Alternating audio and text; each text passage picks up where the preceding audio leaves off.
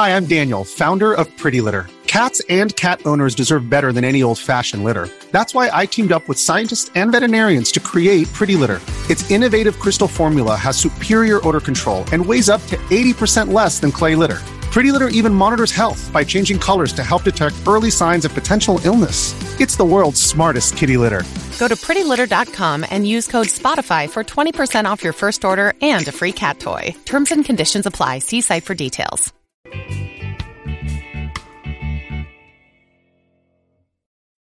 Hey everybody, oopsie. Ruel and I were just too busy chatting and I completely lost track of time. Welcome to the R&R Show. Hi everybody, welcome. I'm Ruel Gaviolo, that's Richard Radohan. This is the R&R Show, episode 24, which means this is 6 months in now, my friend. It is ridiculous. Crazy. That is ridiculous. I love it. I can't even believe it. And it seems to still be growing in popularity.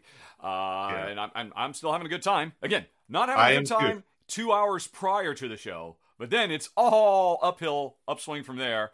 And so I'm still happy to do it. If you are, that's great. Although, first of all, folks, sound check, please. If you've been watching the last few streams, I have been deep in hardware difficulties, but I think you can hear me. No one has said otherwise. But also, can we get a volume check too? I'm going to say 1, 2, 3, and then Ruel can say 4, 5, 6. 1, 2, 3. 4, 5, 6. How does that sound? I think, according to these audio meters, I think you're a little louder than me. Sound is good. Oh, yeah, and Kabuki confirms I'm a little bit quieter, so I'm going to bring you down just a scooch, just a hooch, just a hair.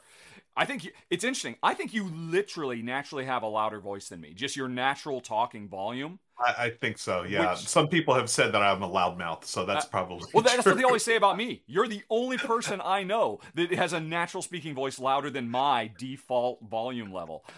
Plus, you're so deep. You got such a Barry White thing going on. It's Barry White. I love it. Yep. I want to shout out that I saw that someone in the chat. Their handle is Up the Iron 70. Thank you for confirming the sound is good, and also nice Iron Maiden reference in the name there. Forrest of Glass says Ruel's a bit louder. Yep. Yeah. So all right. So I brought you down a bit, and now my normal thing is hovering in the yellow, and I think you're now hovering in the yellow as well. Okay, cool. Perfect. Yep. Okay, all cool, right. Cool. Phew. And so far I haven't gone quiet yet. The cameras haven't started wigging out or glitching out yet. The offending hub has been excised. It is no longer part of the system. I rejiggered. I'm waiting for a new hub to replace it, but in the meantime, I spent a lot of time under this table yesterday, moving cables around, combining things. These are non-essential. These are essential. So that now everything is just plugged directly into the computer, which I didn't think I had enough USB hubs to do. But I was able to do some jiggery pokery, get rid of some stuff, and do. I have like a different USB hub that's combining my wireless keyboard and some other stuff, so the cameras and the mics all get dedicated channels. Fingers crossed, as Brenner says. Yes. All of them crossed, and wrists and arms. Because oh my goodness, this has been. I'll have to message you offline. I would like the hub that you got, because I'm due to get a new hub as well. Like, I have a powered hub, but it's a few years old, and I'm just the stuff that you're going through yesterday got me worried. I'm like, I should probably upgrade my hub as well. Until I destroyed it by overheating a prototype. I'm pretty sure that's what happened. I've been super happy with that hub. I mean, I tried a whole bunch of cheap ones, like $10, $15 ones, thinking, it's just a USB hub, how could it be? And they were just all garbage. I sent them all back, and I eventually went with its ANKER.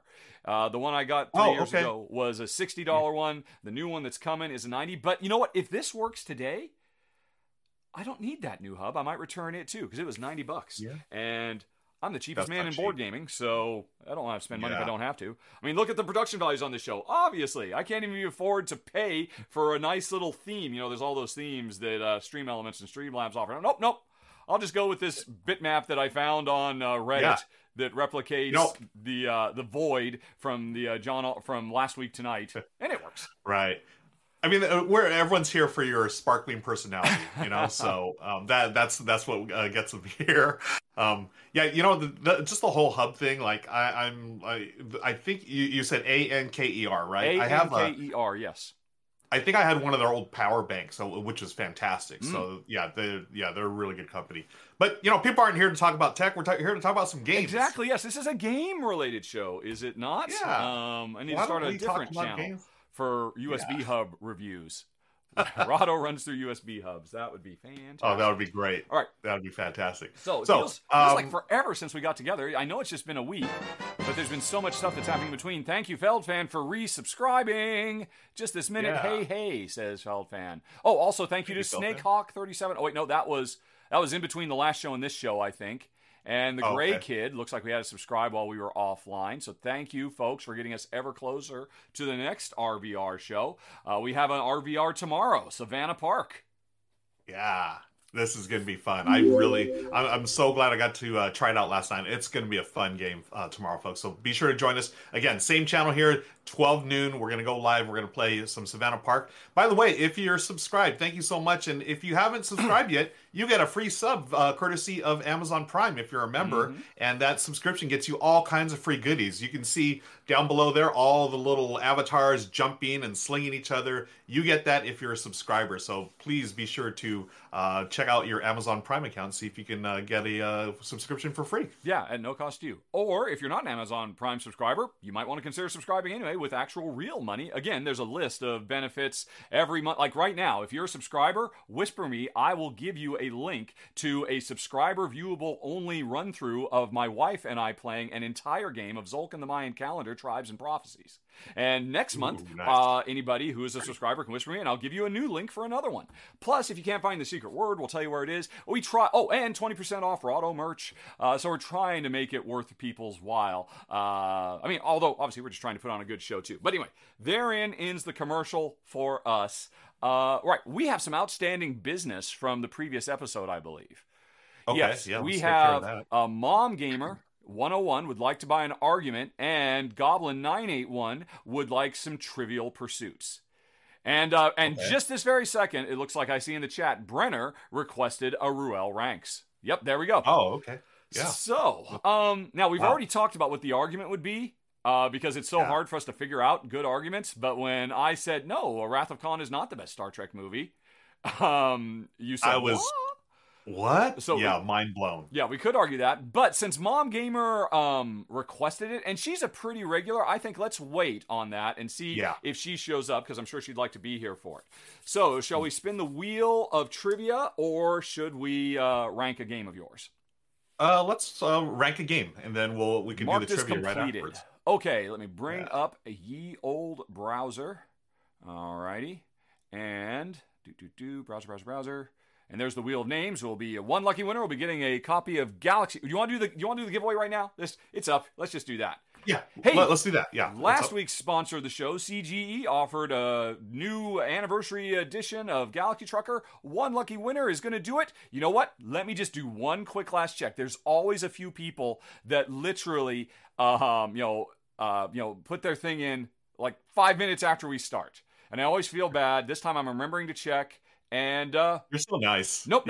You're so kind. Yep. No. Yeah. Wow. Nobody in. So everybody's in. Let's spin. Good luck, everybody. That was a poem. Let's see who's. Wow, there are a lot of names on there. And the winner is. It's Dan M. Poor Matt. I can't quite read it now that it's brewed up. But Dan M. Congratulations. Congrats.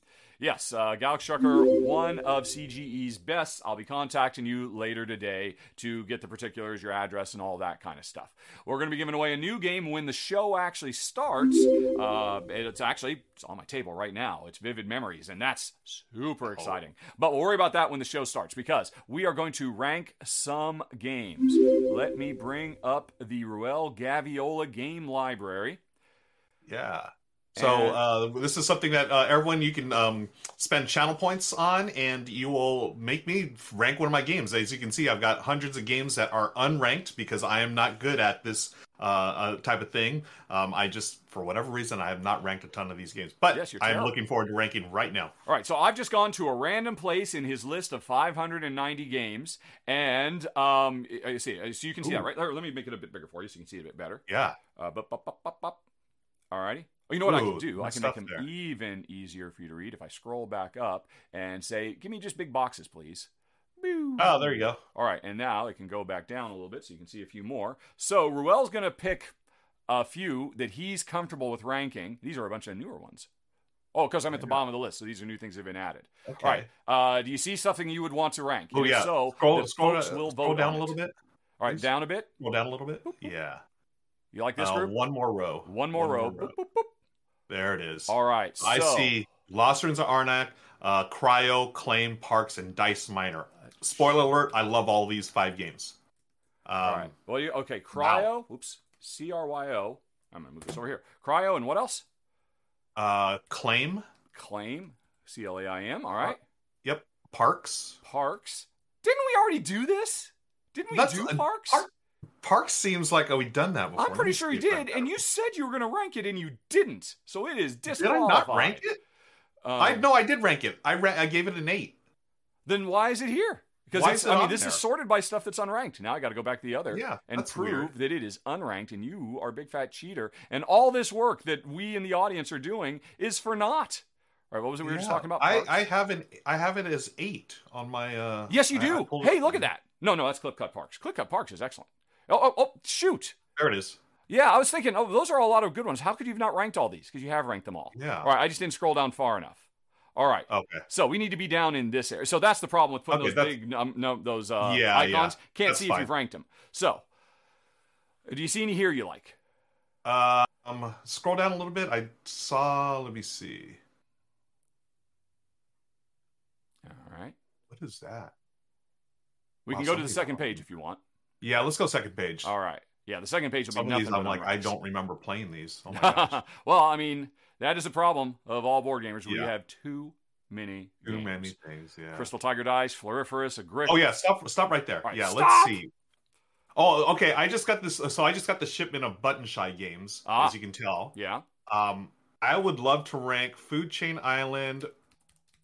All right. Or, yesterday I played Floriferous. I can rank that one. All right.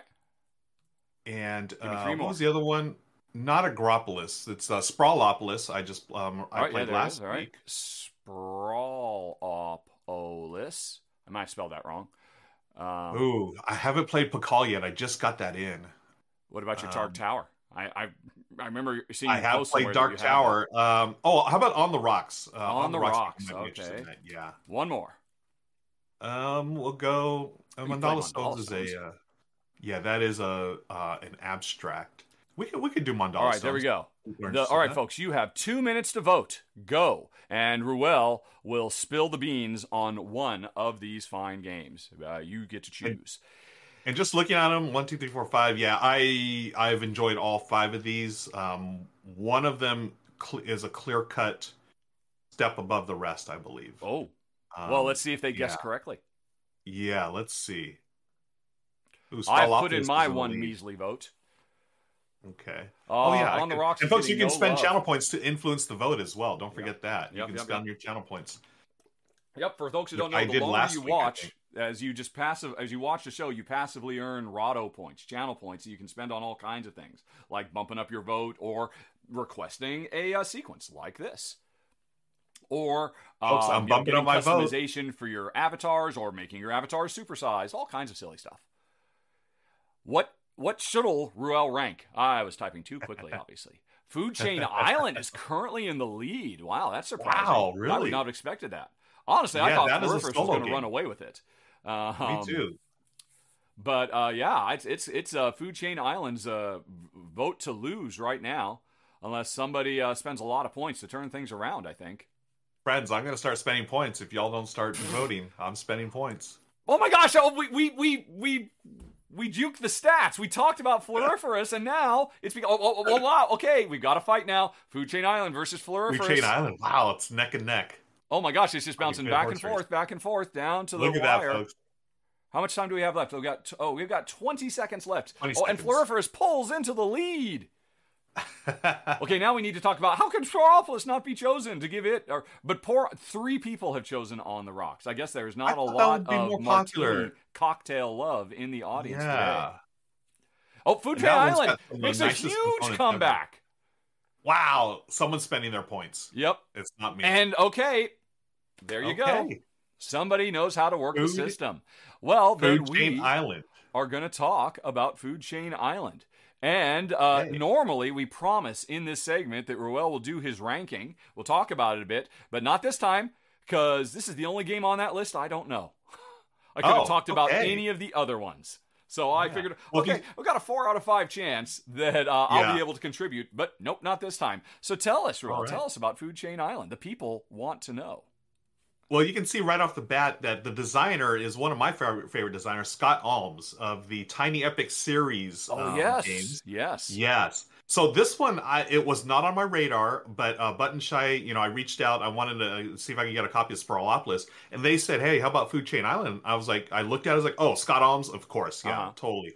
I had no idea what it was. It's an 18-card micro game, as you can see, which is everything. That's what Button Shy does. That is their thing. Yes. Yeah.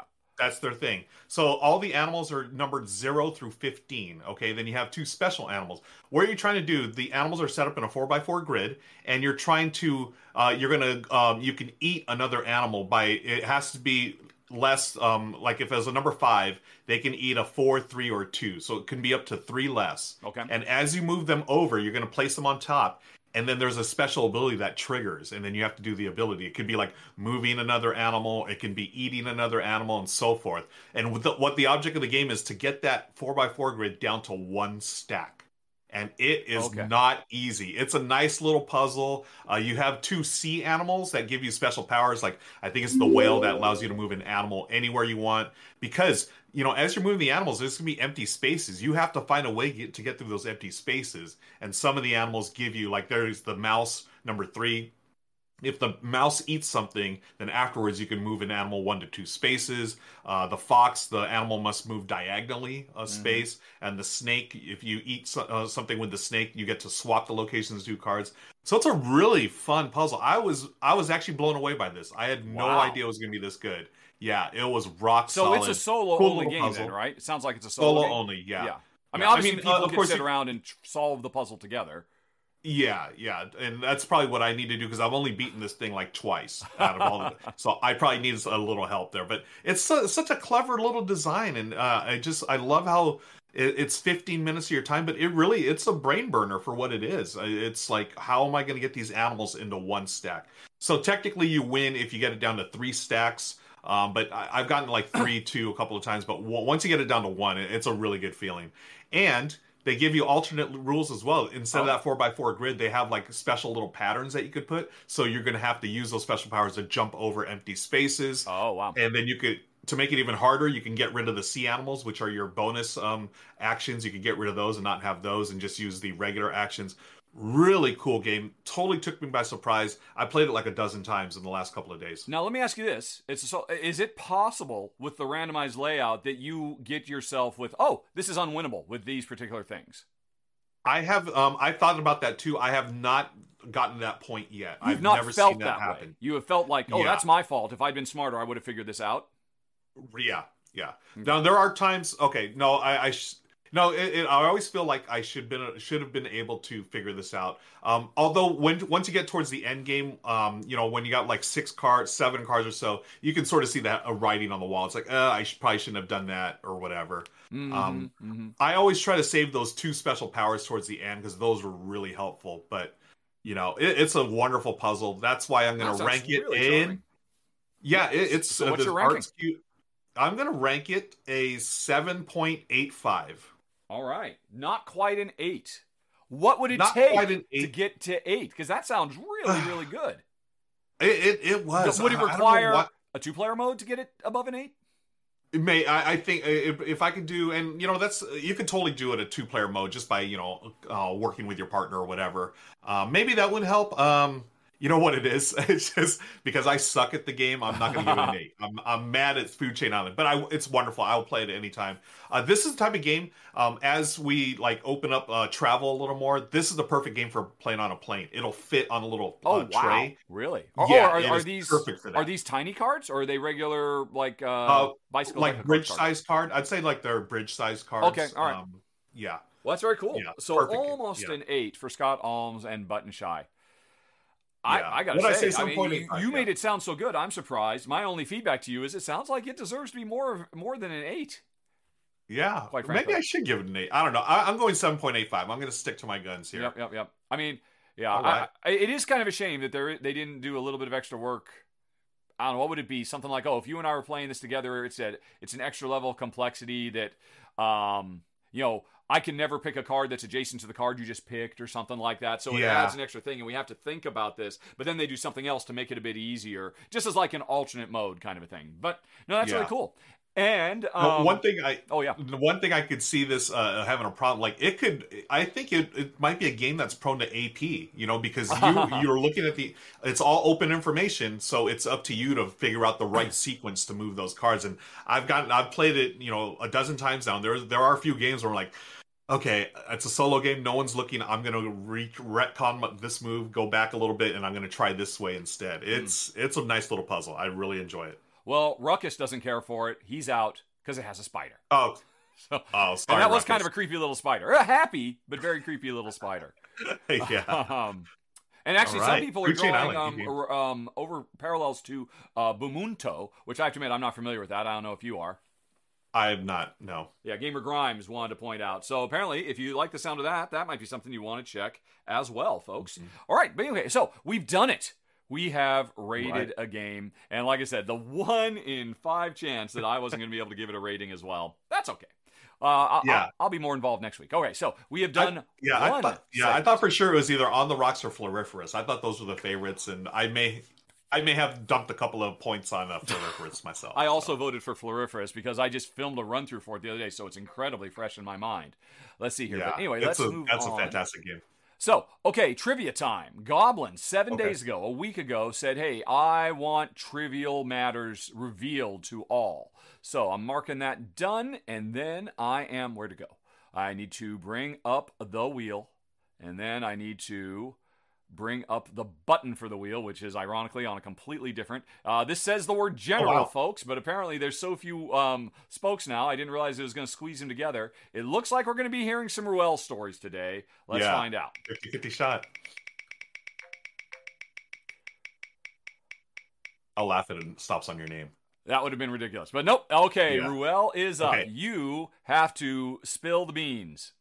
Spill the beans. What's a bit of trivia? I've got this one I wanted to share. So, did you know my first name is not actually Ruel? Whoa! What the heck are you talking about? It's actually part of my first. My first name is, I actually have 2 first names. My full first name is Ruel Grant. Grant. So, Ruel Grant Gaviola. That is my first name. Legal on your driver's license. It says your first name is one word, Ruel Grant. 2 words, Ruel Grant. Sort of like, I guess, what's the American, like Jim Bob or something like that? I don't know. Oh, okay. All right. You know what I mean? So do it's they get Ruel hyphenated? Grant. It is not hyphenated. No, it's 2 words. And Rado, do you know why I have the name Ruel Grant? I have so many questions, and that was not one of them. But please, why? I'm the oldest of 3 boys. Okay. When my mother was pregnant with me back in the day, many moons ago, she prayed to God. Unspecified number of years, as I recall. You're kind of coy about. We're not going to talk about number of years. We're just saying back in the day, it was the world was still in black and white. It was a long time ago. My mother prayed and she asked for a son. So when I was born, she said, God has granted her a son. Therefore, I am Ruel Grant. That's the story. I'm sticking to it. Ruel Grant, folks. That's why. Okay. But just in life, I go by Ruel. But that's on legal documents, you have to in the first name you have to say Ruel space Grant. Yep. Does that cause you problems with flying or anything like that? No, I mean, I have my passport, I have my driver's license. It's all good. And normally I'll just sign Ruel Gaviola. And come on, people don't really check, But as far as like legal stuff, like tax forms and things like that, yes, you will see Ruel Grant, my middle name, and then Gaviola on the forms. And apparently you're saving your middle name for another trivia at some point down the road. Yes, that'll be the next trivia. That is interesting. Yeah, Jen, when we got married, my last name was Ham, her last name was Bump. And I said, honey, keep your name. That's totally fine. I don't know. Ham might actually be worse than Bump, quite frankly. They're both just rife. We both were teased mercilessly by kids growing up. All kinds of rhyme schemes you can do and all sorts of terrible. So just keep it if you want. And because I'm not a big fan of ham, period. And she decided, no, I'm going to double down. Her legal last name is Bump-Ham. Oh, she's hyphenated. Yeah, she did that, and that is probably one of her biggest regrets in life. Because it has caused her no end of grief with, document screw-ups and snafus. It is a real problem for flying because most airlines don't recognize the hyphen, but you're never sure. Is it Bump-Ham or is it just Bump-Ham or is it just Bump or it's just, oh man. She always talks about going back and undoing it, but she's been living with it now for over 30 years, so I don't think she's going to be changing it anytime soon. So that's why I was curious, but apparently if you're going to do something like that, do it to your first name, not your last name. Yeah, I was going to say, maybe that's the difference. It's the first name, they just sort of skim over that, and then they just focus on the last name. And I don't have hyphens or anything like that. That's interesting that the travel thing is so tough. Oh, yeah, without fail, almost every time we have to fly someplace, there's some kind first of all, we're always nervous. Is she going to have a problem? And, So, let's see here. Let's say hi to the chat. We've been ignoring for a while. We've just been too lost in each other's trivia. Tech, we did just announce the winner. It was Dan. I think the letter was M. So Tech, unless your first name is Dan, I'm sorry, you didn't make it. But better luck next. We will be giving away another one. That'll be in the main show. Hey, Dutch Yoda. Hey. Oh, what do we got? The French woman from 1984 has subscribed with Prime. Now, there's got to be a story behind that username. That's some interesting trivia. Like a great name. That seems very specific. They subscribed with Prime. There it is. Another Prime subscriber. Thank you, French woman, 1984. Nazgott said something funny. So if I wasn't born a boy, I could have been Ruel denied rather than Ruel Grant. Ooh, very nice. Nice one, Nazgott. You should ask your mom, what would she have done? I never asked her. I'm going to ask her next time I see her. I'm going to ask her what would I have been named if I was a girl. Inquiring minds want to know. And again, I like Ruel denied. That's great. Yeah. Anything else going on in chat? Everyone's just hanging out. Thank you, friends. Good to see y'all here. Sea Otter is given the report at 22 minutes into the launch of Marvel Zombies from Cool Mini or Not, already up to 1.25 million. I was just gonna say that's got to be at least $1 million. That's every single Steam-on thing. Come on, game is always multi-million dollars. It's crazy. Wow, jeez, it's just inconceivable to me. I can't even understand such numbers. Maybe someday I will. Have you ever gone all in on one of those? I've never gone all in on one. I mean, that's just way out of my price range. I've had the opportunity to play Zombicide, and I've just never really been that interested. Hey, everybody. Real Bad Noobs is spreading kindness and generosity everywhere. 5 gifted subs to the channel. That is excellent. I think that's putting us on, on the road to a hype train, potentially, which, if we unlock that, folks will get extra icons and emojis you can use. But, yeah, that is awesome. Thank you so much, Real Bad Noobs. Yeah. And then he himself subscribed. He or she subscribed afterwards. Putting other people first. What a wonderful person the Real Bad Noobs are. All right. That's what's great. What's great about the Twitch community. I mean, it is a community, and Slivers has just cheered as well. Thank you, Slivers. That put us over the top. We are hype trained. It is hype time. Folks. Very nice. Cool. All right. Right. So, let's see. I have not seen Mom Gamers show up. So, I'm still inclined to sit on because she is often here. So she must not be able to make it. So, let's save that one. If she shows up after the show, we can do it. Or if she shows up in the, if she shows up, we might even stop midway through to do a break in the top 10. Yeah. Let's see. We've been going for a half an hour. We've already given away the game. We've hit our other 2 things. I don't think any other requests have come in. Have they? Other than, oh my gosh, I hear there is some... All right, the French woman cheered 100 bits. Little Buster cheered 100 bits. Thank you very much. And Slivers, 100 bits. Trying to get us up to level... All right, I never understand how this... Are we at level 3 now? Or no, level 3... We've completed level 2, and we are working on level 3. Okay, we're working towards level 3. One time, we did actually make it to 5, and you were blown away that happened, because that's as high as it goes, apparently. Yeah. Cool. Hey, before I forget, can I make a quick announcement? Yes, why friends, don't you? Yeah, right after the R&R show, stick around because we're going to raid my channel. I'm going to go live a few minutes. So again, I'm going to take off here a few minutes early to get my channel ready to go because I'm going to live stream one of the games that's on my list for top 10 games that can be played remotely. So I'm really excited about this. I'd love for y'all to stick around, join the raid. You get extra channel points if you are part of the raid. And then I'm going to play a game with y'all. You can I'll announce the game at the end of the... Or are you playing that close to your I can't say now because it's on my list. I don't want to, no spoilers. Mm-hmm. But after we do the list, after we recorded the show, they will know what, everyone will know what game it is and y'all can play along if you have the game. And actually, this is a game, you don't even need a copy of it to play along. But that's all I'm going to say. Okay. Cool. That's all I'm going to say. Awesome. Yeah. All right. Yes. Well, I mean, right. I guess that makes sense, seeing as how our topic this week is going to be games you can play remotely. So you're going to... Yes. Will people stick around to be able to play with you right now, or would it be post... If they go get the game themselves, they could play it.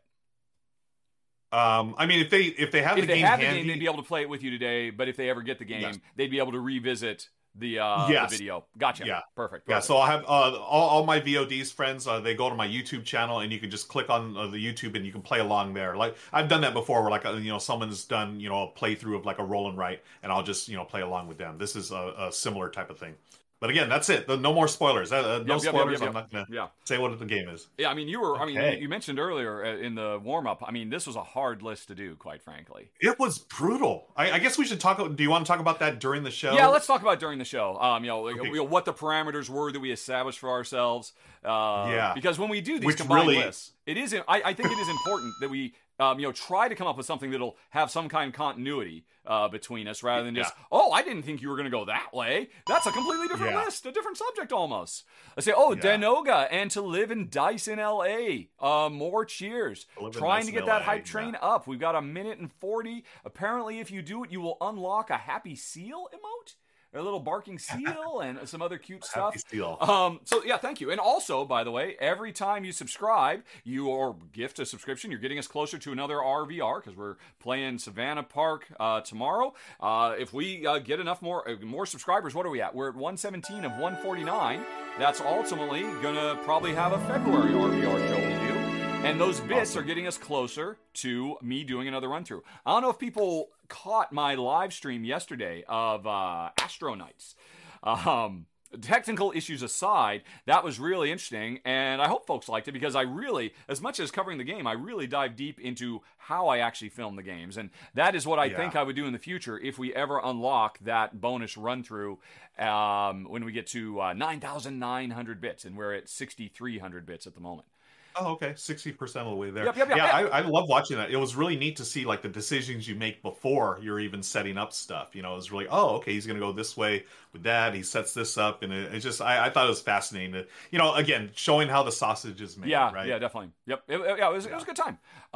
Except for all the horrible technical issues, which so far I haven't had any today, so I'm very, very happy at that. Oh, and Real Bad Noobs, the MVP today, is also first-time chatter saying that everybody is the best for Pushing That Hype Train. Thank you. Yes, thank you so much, folks, for supporting the show and making this possible. Because this man doesn't show up for free. I pay him. And you're helping me help him. So, yeah. Help me, help you.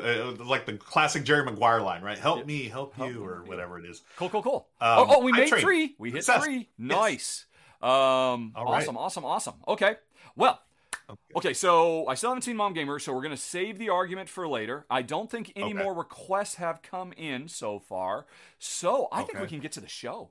And the sooner we get to the show, let's see. What's this? Only visible emote to me. I received a Hype Train emote. I'll share it. What does that mean? Choo-choo hype hands. Oh, everyone's got them. Choo-choo. All right, so I just made some... Oh, okay. Oh, yeah. Still, we've been how many? 24 episodes now, 6 months, and I'm still learning stuff here. I still don't know how it works. Okay. Same here. I've been on this platform for a year and a half, and I'm still learning things. I learn something every day. Okie doke. So, folks, here's what's about to happen. We're about to start recording the actual weekly R&R show that appears every Wednesday on YouTube. You can see down at the bottom, we're in the pre-show right now, which is when we chat with you, we do some extra little stuff, you redeem your points. But when the show starts, we're going to be treating this like, oh, it's just me and Ruel, doing a talk show. And you, the members of the audience, I'm sorry to say, we will not be able to look at what you're saying and respond to stuff. We might pause halfway through, but regardless, after we make it through the show, during the show, this little thing will be floating on the screen at the top to remember that, sorry folks, chat amongst yourselves, make your own suggestions for what we're talking about, play with your avatars if you're a subscriber, all kinds of silly things you can do. And when the show is over, we'll come back, we'll probably do some Q&A, maybe Mom Gamer will have been here, and we'll do that. We'll argue. Ruel is pro Wrath of Khan, the greatest Star Trek movie of all time. I would argue otherwise. You folks could actually guess what I might argue in favor of over Wrath of Khan, for instance. And spoiler, it's not Star Trek 5. So if just get that one out of the way. Mountain climbing did not push it over the top. So right, so we're about to get going, and let me make sure I've got everything set up. Right, I need. Yep. So you have your list. And before we get going, right, Ruel? Yeah, I have my list ready, and before we get going, we do need to get a secret word for our... Yes, we do. Thank you. Yes. Thank you. Yes, it is time for the secret word. So that means we are still interacting with you, folks. Folks, during the show, there's going to be a secret word that viewers have to listen for to be able to enter the contest. Every week, we ask you folks, what's a good suggestion for a secret word? Grant or denied, says Nazgoth. Oh, that's funny. Let's see. Grant, denied. That's the first suggestion. A bombastic, JW Spiker says. Oh, as a relation, because when I was having my audio fail and the audience couldn't tell me because I didn't notice the chat, they started just bombarding me with bomb stickers, and I would just hear explosions in my head, and I would know, oh, that's how I know the sound is off. Bananas. Oh, that's funny. Yeah.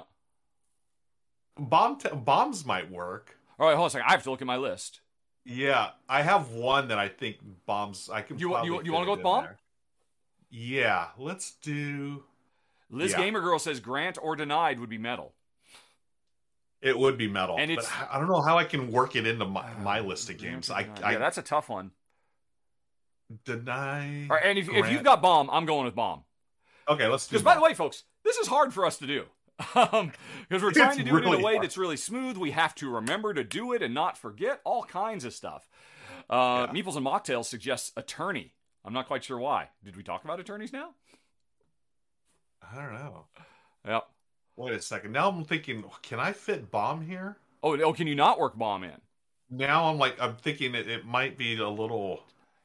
all right. I can do it. I can do it. Okay. I got it. I was about to take on denied, but you're taking on bomb. Folks, suggest denied again for super fans. Brenner just said boom, please, through the power of stickers. That's what Brenner wants to see. More bombs. Ooh. So it's bombs. If we were to work it out ahead of time when you said it, I could throw the sticker on screen. But of course, you don't want to do that because nobody wants to say when it happens because that just means you're giving away your competitive advantage. If you heard it and other people didn't, your chances of winning the contest go up. So you got to keep that secret. Yep. All right, Shakalaka Boom, okay. Kabuki Kid suggests as how you just naturally work it in by just in casual conversation saying Shakalaka Boom for no particular reason. It's like, here we are talking about Shakalaka Boom. Mm-hmm. Yeah. That is the nature of this show. Okay, let's see. So, once again, we are back offline, folks. Sorry, we will be back after the show is over, unless we take a mid-break. Haven't done that for a while. So I need to say, all right, that's the wrong list. I need to put the banner at the bottom of the screen because we're not in the pre-show anymore. Mm-hmm. Save. All right. I'm going to move this over here. There we go. So I've still got my keyboard and my mouse and my phone's over there just in case there's an emergency. All right, I've got my list ready. Oh, are you going to go first, or am I going to go first on the list? I'll go first as usual. All right, I'll do the cool. Evens. Then that means I have a number 9, number 7, number 5, number 3, and number 1. Hey, before we go, I'm going to talk to the audience a little bit more. I am genuinely curious about this. There have been a handful of folks, just a small group. One of them is Paulo Renato, which, by the way, Paulo, I noticed he mentioned earlier, his illegal first name is Paulo Renato So he's got the same thing going as you. I mean, he's got 4 or 5 names in his full name. It's crazy. And so he's officially Paulo Renato. So you guys are bonded by parents who didn't understand how first names work. Okay, so what I was going to say, so several people have requested, and I think I've mentioned to you in the past, that when we're doing this top 10, of course, it's really a top 5, and I call it a top 10. I'll be honest, between you and me, folks, because it gets more clicks. And it is a legitimate 10. And so far, Ruel's never said anything I would say, oh, no, that's terrible. I wouldn't want that on the list. So, I mean, it's a legitimate list of 10 things, but it's each of us providing 5 to it. And some folks have said that what we tend to do is we say, okay, my number 7. All right, well, my number 5. But then that reminds everybody that, well, what was your number 8 and what was your number 2? If we were to try to rework our brains and say the number 6, the number 5, and treat it like it's a real list. Does anybody besides Paulo Renato, first name, and a couple other people care about that? Paulo's mother's name, full name, has 8 names. I guess that must be a Portuguese thing. Oh, wow. Let's see. Yeah. Nazgoth agrees with the Sayar, as does Forest of Glass. Forest of Glass says it is kind of confusing what we're doing right now, where we just keep switching back and forth. Do you think you could do it? I'm sorry, we did not talk about this ahead of time. This is something we should have talked about in the pre-show. So do you want to go instead of the pre-show? Do you want to go the number 10 or our number 10? Oh, I think it's synonymous either way. I mean, this is our shared list. I mean, like I've seen other channels like, I can't think of any, like Before You Play. When they do a top 10, it is their top 10 because they're a couple, but each of them has 5, and they say, oh, yeah, this is our top 10, or this is the top 10. So are you good with that? Can you do it? Yeah, let's try it. Okay. Oh, by the way, welcome, Raiders. Welcome, Open World Addicts. Thanks for joining the show. We are just about to start recording, which means we are just about to completely ignore you. Because while we're actually recording the show, it's just me and Ruel. You're in the audience. You can chat amongst yourselves, ask questions. Old timers who are here will be able to help you out with stuff. And so, okay, we've got that worked out. I need to get the browser up. Let's see. Yep. I'll just have it set to Board Game Geek by default. Before we get started, can we do a battle royale? Or do we usually do a battle royale? Of course we do. That is the new. All right, and let's see. Battle. Get ready, everybody. Right, so one lucky winner of the battle royale is going to get 100 customization points. Battle royale. If I can spell it, it's with an E at the end. Here we go. Good luck. Good luck, everybody. And yes, in the battle royale is beginning. Phew. All right, thank you. I totally forgot. Ruckus also brings up a nice way to say it. We could also say number 5 of our top 10 might work. Yeah, but just as long as we don't take ownership of it. You know, I mean, yeah. I mean, it can be fairly loose. As we stop saying this is my 5, this is your 4. Yeah, because that is a bit confusing. So from now on, I'm going to say Ruel Grant's number 10 is. Okay, the fight has begun. I'm sure the Raiders are saying, what is going on? What is this? What have we just raided? If they haven't already run streaming from the show. But this is all the subscribers who are on right now. They are battling to the death with their avatars. It's all random. Nobody actually has any control over this right now. But whoever survives to the end, and oh my god, I'm making a run for a health pack. Oh, I might I might make it to the end. Me and Andrew go head to head. I take Andrew out. I'm about to take out Orange Crush 84. Oh, but everybody's piling on me. I'm getting attacked from behind by an alien from James Cameron's Aliens. Or Ridley Scott's Aliens. Or I guess Giger's Aliens. I'm being chased by an alien. Oh, and the alien took me out. And now the alien is also taking out Itri 3. Ow. And Kabuki Kid is about to be taken out by the alien. But Fatal 24 took out the alien. Down to 3. And there were 2. Fidelia 84 is if JW Spriker does not grab one of those health packs, it's over. But he grabs one. He or she. Is. Okay, if this is an even fight to the death, it could go either way. Good luck, JW versus Fidelia. Spiker versus. Oh, you turned your back, JW. What'd you do? There you go. Congrats! Look at that. All right.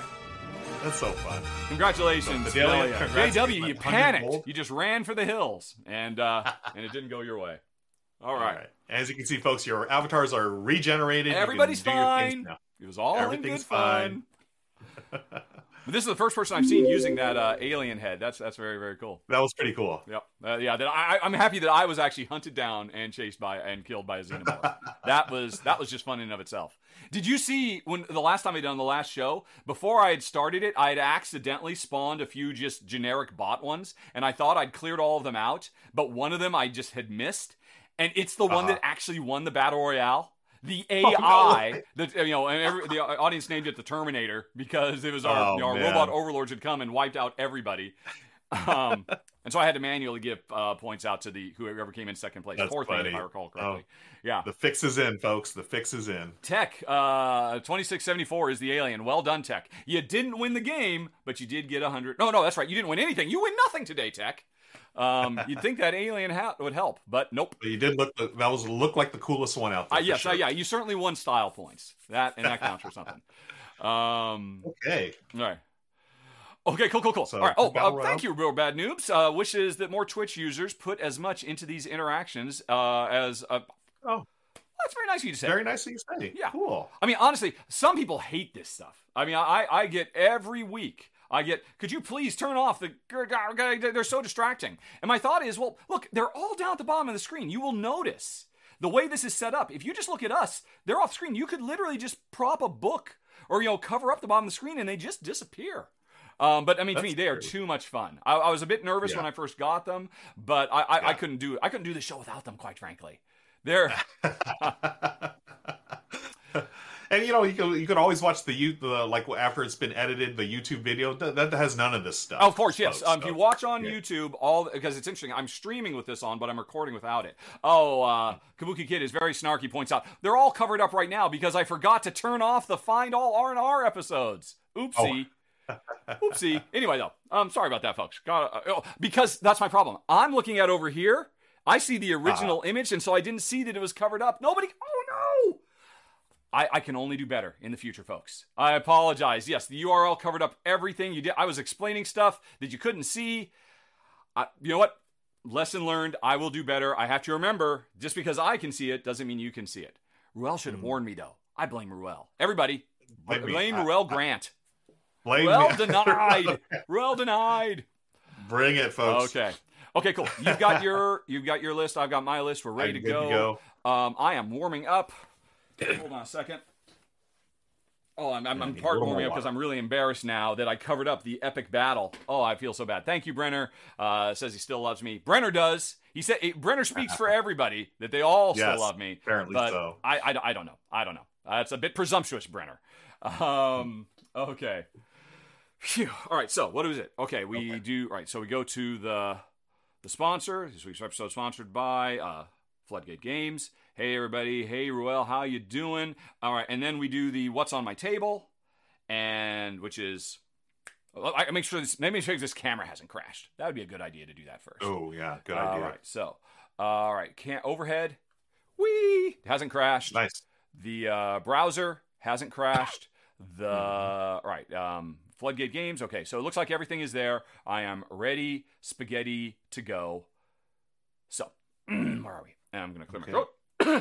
And just one last time for everyone here hanging out on Twitch, thank you again for hanging out with us and watching the live taping of the R&R show, top 10 games that can be played remotely. Yep. Just a reminder that the secret word for the show is BOMB, B-O-M-B.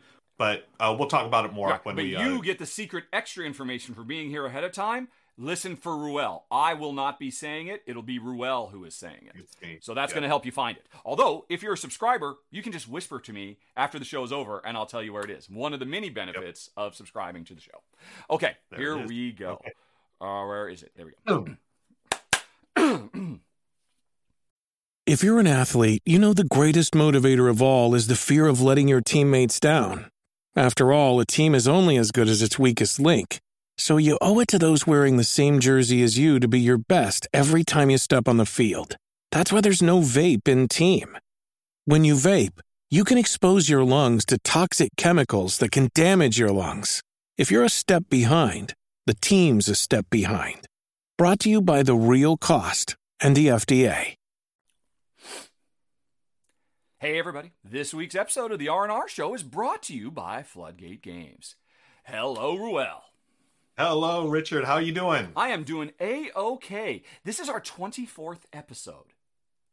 6 months in. Unbelievable. It's crazy. Like, it seems just like yesterday we did the first episode, but at the same time, you know, because time has no meaning, it seems like we've been doing this forever. You know what I mean? It really does. I mean, half a year of our lives. Half a year of our lives. Yeah. I mean, that's mind-blowing when you think about it that way. We only get so many years, and I've spent half of one of them with you. Yeah, and it's been nothing but the best time for me. I can honestly say it. I love coming on here every week and just hanging out, talking games, and giving away games, and all the good things. As do I. Let's then talk about a game, shall we? Yeah. What do you got on your table there? I'm glad you asked. Right. Let's go on ahead and switch to the overhead camera. This is Vivid Memories, previously known as Vivid, but I believe when it was on Kickstarter, they actually changed the name, probably because there's some other game Vivid, so Vivid Memories. And this is a fantastic, abstract, puzzle game, kind of in the realm of Azul, but I know you've played Azul. Everybody's played Azul. And Azul has a brilliant design, but it's also designed to be very much a gateway-style game, very easy to teach, really low overhead.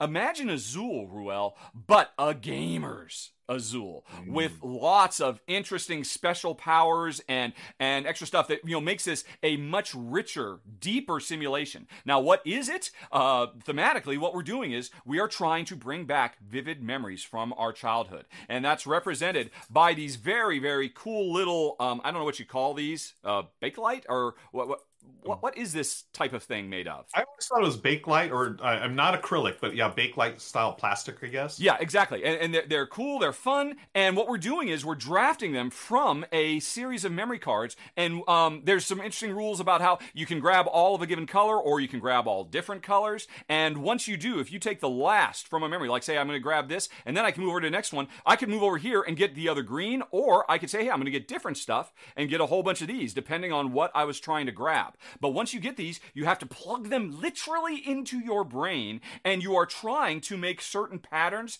appear here. You're also trying to make chains of memories that will connect to the outside to score points. But the important thing is, once you clear one of these vivid memories out, this becomes yours. You have to fulfill this memory, because by default, I remembered, I was going skiing, but what I remember myself as, I was on a rocket ship. And so you have to say, well, this is what I did, but this is recapturing that lost spirit of youth, of the vivid memory. And you do that by, again, fulfilling the requirements on this. But here's the interesting thing.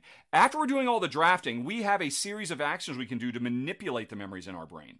And by default, we have these ones, convert stuff and other stuff, move stuff around, swap stuff. But once we grab these, we have to cover up our original powers and replace them with different powers. And sometimes those new powers we get are nowhere near as good as the old powers. And so now, a power that's really important to me is blocked by this, so I need to fulfill this memory as quick as I can so it gets back off the board so I can get this. It's a really clever game. So much stuff going on, very, very deep, and and a wonderful presentation. All the art, if I recall correctly, I think it's Andrew Bosley art, and all these things of being a happy. Let me fix my focus. I should have done that before we started filming.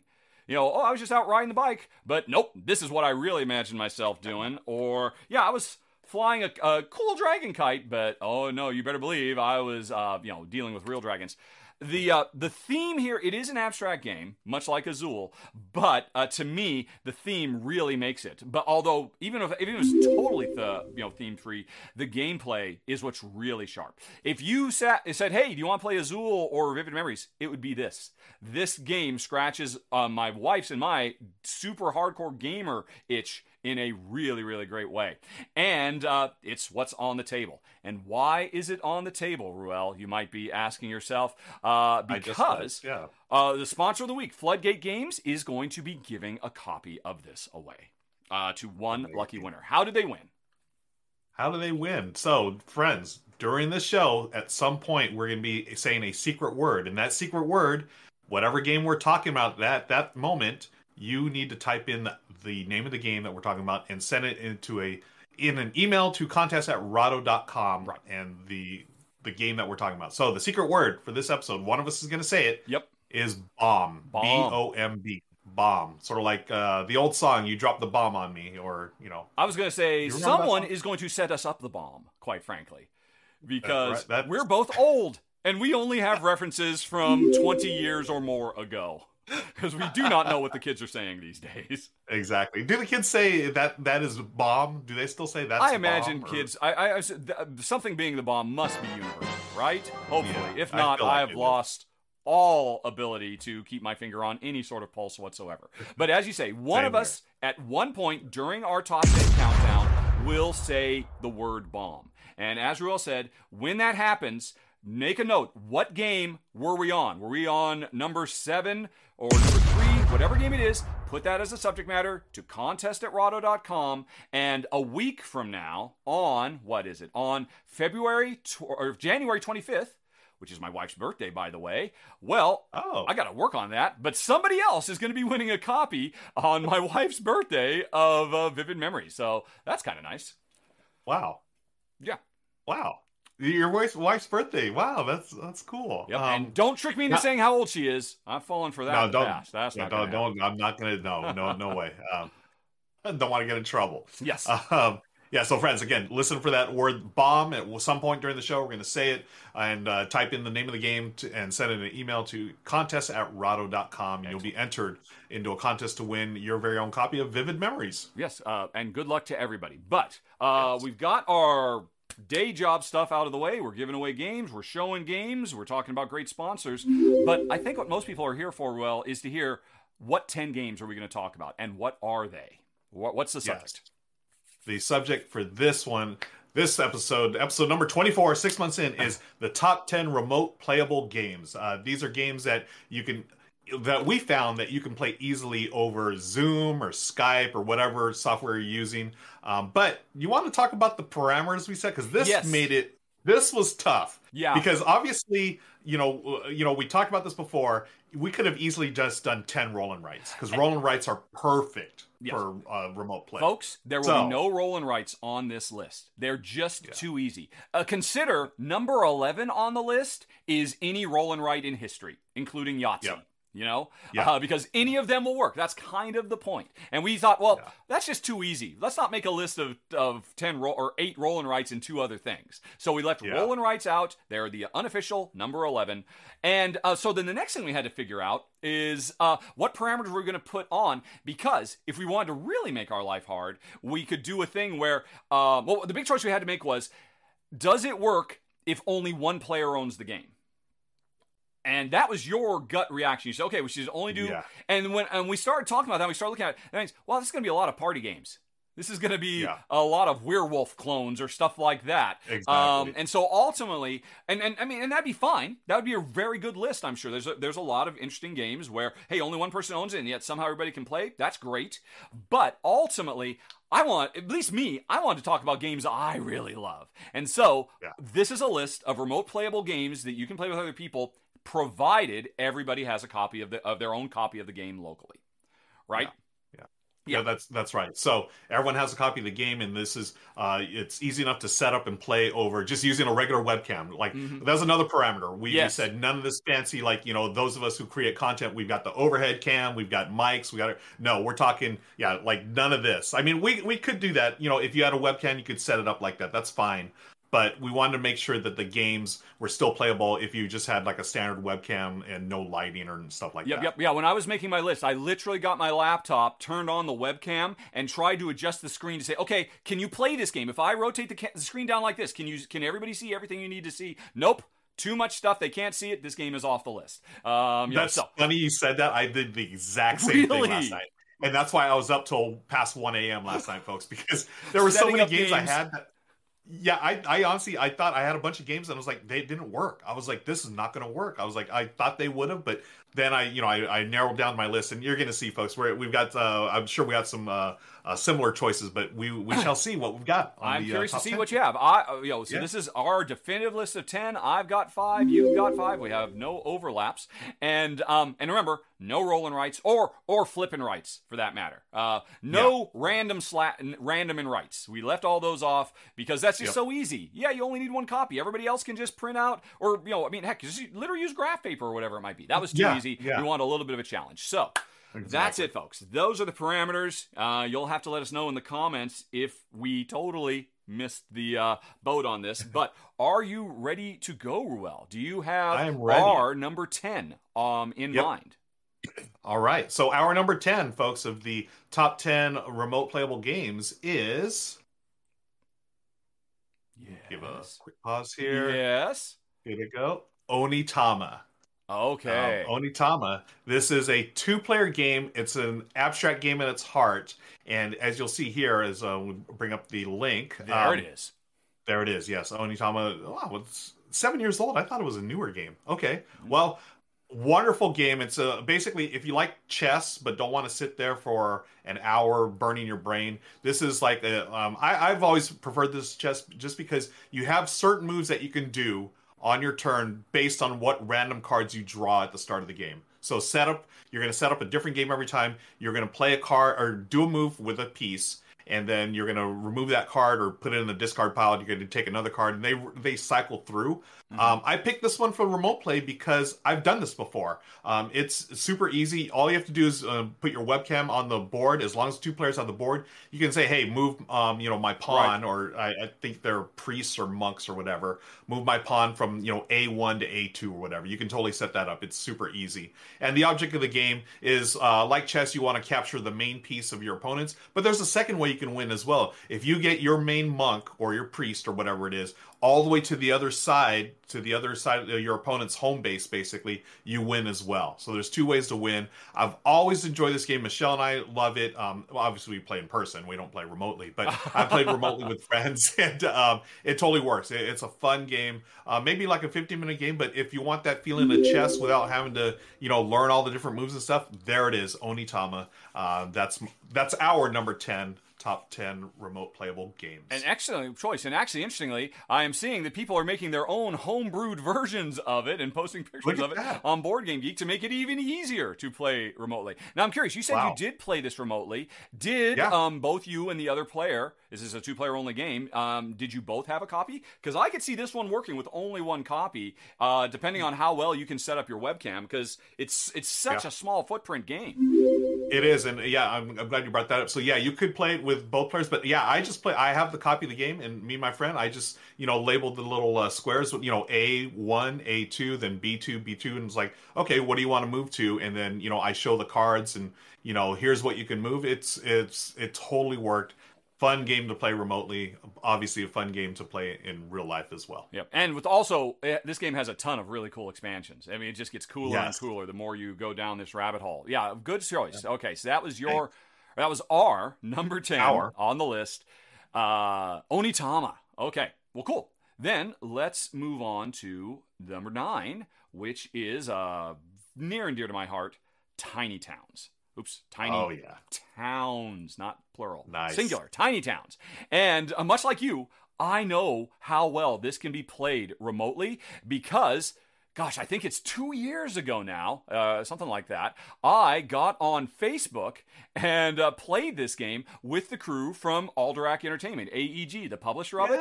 For over a year, I think, every week, AEG would get together with other people and just play a game of Tiny Towns over Zoom. And, it works great. Again, this is a case where everybody really needs to have their own copies set up. Although the interesting thing is, this is going to be a recurring motif in mine. Where possible, I was trying to pick games that, yes, everybody has to have a copy, but the reality is that if you were to buy just one copy and give half of the components to one of your friends, then they've got everything they need. You've got everything you need. If you, one player basically chooses what cards are set up that we're building towards, and so it's nice if other players can set that up for themselves remotely. But you don't need to. You can remind each other of that. But if everybody has enough cubes and everybody has a little 4x4 grid and some simple things that represent buildings, you can play this game remotely and it works fantastically. Here's John, the head of AEG, who is just calling out bingo style the cubes that each of us would build in our own little 4x4 grid, trying to make the perfect tiny town. And I mean, Tiny Towns is in my top 50 games of all time. I absolutely love it to pieces. There's multiple different ways to play it. It's a great solo puzzle game as well. But from personal hands-on experience, I know it works so well remotely that AEG, and you can see, we were just playing on Zoom. They didn't do any fancy special setup stuff at all. And this was just us playing and having a good time, chatting, talking about the making of the game and all of that. And for the record, I won't say whether I won or lost, but they told me at the time I had the best score of any of their guest appearances at that time. So, wow. That did not put it on the list, but playing it remotely and having such a wonderful time. I've also played it remotely with another contributor to the channel, Ryan Crichton of Knights Around a Table. He and I, when I did my run-through of the game, he and I faced off against each other, and this is really awesome. You can watch my run-through of Ryan and I playing through a full game of Tiny Towns. Then you can go to his channel and watch his run-through of the same thing, but filmed from his perspective, where it's hilarious. It's one of the funniest board game videos of all time, as far as I'm concerned, because he really amped up. When he made mistakes, he did thoughts in his head, voice overlays, and it's just awesome. So I have played Tiny Town more than once remotely. It has always worked fantastically. And again, if you don't want to buy 2 copies, you can buy one, split the components amongst your friends and family, and you can get a lot of love out of this game. Number 9 on the list, Tiny Towns. Great choice. And, I was wondering who else was on that. I also played with AEG. Oh, did you? You were on their show, too? I did. And I was terrible. I scored horribly. So I'm glad to hear that you did well. Yes. Oh, no. We got crushed. I think Peter McPherson, the designer, was in our call, and he just crushed us. It was either Peter or Josh Wood, one of the developers. Josh Wood is a Tiny Towns monster. I can confirm that. He is. I can also confirm I got a higher score than Peter, the designer of the game. Wow, good for you, man. Feather in your cap, my friend. Wonderful game. Just one thing real quick. You could actually play this with graph paper if you really, if you really want to. Just graph paper. I think it's like a 4x4 grid. You just draw the little pieces that you pull there. Yeah, again, go check out the run-through that's on my channel. Just do a search for Rahdo Tiny Towns, and I think I even talk a little bit up front. Here's what you'll need to do if you want to play along with me and Ryan and see if you can beat our scores. All right. Mm-hmm. Nice choice. Okay, so let's move on to our number 8 game to play remotely. It is... What is it, Rel? Cubitos. Speaking of AEG, this is one of my favorite games of last year.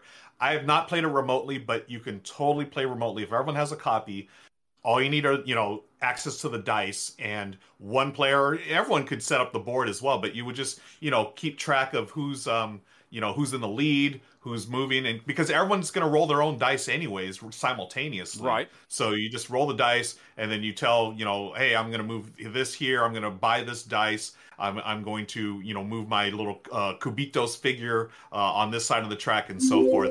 I just think it'll be a wonderful game. I mean, I love the game itself, but I think it would work remotely as long as everyone has a copy, because there's a ton of dice there. It's fun. It's pretty easy to pick up, and I don't see why you wouldn't be able to play it remotely. I'm inclined to agree. I think it would work, because the interesting thing is, like I said, this is a race game at its heart. A lot of race games have a lot of player interaction, dropping oil slicks or shooting each other with harpoon guns or stuff like that. This is a very live and let live race. Everybody's just trying to do their personal best. So, having one shared board, I don't think you'd run into as many problems. Like, okay, how many steps are you away from me? Because I need to get into position so I can shoot you and stuff like that. That's not the case. Right. I think the only overlap between players is you can't occupy the same space, although you can just drive right through each other. So I don't think you'd have a lot of a lot of hard time keep track of where am I. Okay, I'm the cute little elephant. I'm the element. I can see where I am. I'm gonna move around here. And because you're right. I mean, the heart of the game is this wonderful dice pool building, push your luck game that is so brilliant. I agree. Yeah. And that's what I was thinking too. Just because it is so easy to keep track of where you are on the track itself. You honestly just need one person to do that, and then everyone has their pools of dice. And as long as they have the dice, then they're going to be able to build their pool and roll, and just let the main person know, hey, I'm going to move this way. I stop on that spot, and so forth. And then, hey, I've won, and that's it. It's such a great game, and I feel like it would be a fun one to play remotely. I agree. I actually considered this one. Did you? Yeah, it didn't quite make It was one I thought about quite a bit, and And I think when I was considering it, I wasn't thinking about, if multiple players have a copy, because one thing that would bother me is, I need to remember every time you set up the game, you get a different collection of cards that indicate what the different dice powers are. And I was thinking, that'd be really hard to see on one player's screen. But we're doing this thing where, hey, if multiple people own the game, it's not going to be a problem at all. And, and I think maybe I should have circled back around. Although if I had, then we'd have a conflict and we'd have an overlap. So I'm glad you mentioned it because, it is just such a great game. It is tied neck and neck as my favorite race game of all time. It's this and, was it Race for El Dorado or Road for El Dorado from Reiner Knizia? Quest for El Dorado. Quest, thank you. Quest for El Dorado. Wonderful game. And I think Cubitos probably eclipses El Dorado at this point. It's so good. And again, with Cubitos, you can play it remotely. I don't think you can play Quest remotely because it's deck building, so you need those cards. Yeah, exactly. Right? That one would not. I mean, you could, but it would be a lot of work. There would be a lot of overhead. You would definitely have to set up special cameras and stuff like that. Yeah. I mean, strictly speaking, any game can be played remotely. True. It's just a question of how much groundwork do you have to do. And also, by the way, folks, obviously, a lot of games can be played remotely via video games, but that's not what we're here to talk about. We're here to talk about things you can touch and feel. Yeah. And I actually, one of my a couple of my choices earlier, before we started doing the list, I was like, I can totally play this remotely. But then they have a digital adaptation. I'm like, then people would just play the digital game. Like, why even bother? Oh, really? This? So you dismissed some because the video game version that is available is so good already. Yeah. So that's fair. Here's one that you'll appreciate. I had on my list, and I've done this remotely. Castles of Burgundy. Actually did. I did the physical version with my friend Daryl. We actually live streamed it. He had his board. I had mine. I did the shared board in the middle. But then I was like, well, I was going to put that on my list, but the Castle of Burgundy app is fantastic. So it is really nicely done. Yeah. Maybe that's another thing we have to do at some point. Top 10, video game, board game adaptations. It's actually a really good topic. That'd be a good list. Folks, let us know in the comments. Would you be interested in that? The one time I ever did video game content on the channel, I did my top 10 favorite video games, one of my worst performing top 10s of all time. So I don't know if people want to hear, but I mean, board game video game adaptations, board games, that could be a really interesting topic. There are so many amazing ones out there now. Mm-hmm. Yep. But anyway, that was number 8 on the list, correct? So we're now moving on to number 7, Calico. Oh, I love Calico so much. Yes. Calico is so amazing. And honestly, I was shocked that I didn't find out that we were going to have any kind of overlap here. I figured for sure you were going to put Calico on your short list as well. This is a game of quilt making. And again, this is going to work best if everybody has their own copy. The only real overlap between players, though, is 3 simple tiles that everybody can see. Hey, for this round, we're drafting from these 3 tiles. And here's a few cards that are set up showing here's what special objectives are set up in the game. It is child's play to put that information on a on screen via Zoom or whatever without having to really do anything fancy so that everybody can play this game. And because this is a multiplayer solitaire game, once you've picked a tile that you're going to try to put somewhere on your quilt to meet one of 3 different quilt demands, to meet one of 3 different cat demands, to try to get color matching demands, every choice you make is so laden with consequence. I mean, this is a game that just makes you the whole time saying, I don't need to walk. And the other groans of desperation is when somebody grabs that perfect tile you were hoping to grab. I think this would work phenomenally well because there's very little information that has to be on screen. Provide everybody, and this is another game, by the way, folks, that you could probably split up. Could you split up? No, I don't think you could split this one up because there's a finite number of each unique type of tile, and so that wouldn't work. But multiple copies of Calico makes this a must play. And honestly, you can see the game when you're playing solo by yourself, it's so tiny. You could, instead of seeing each other's faces, we could see each other's boards and keep an eye on what everybody's doing too. I think this would work a treat. It's one of my favorite tile laying games of all time.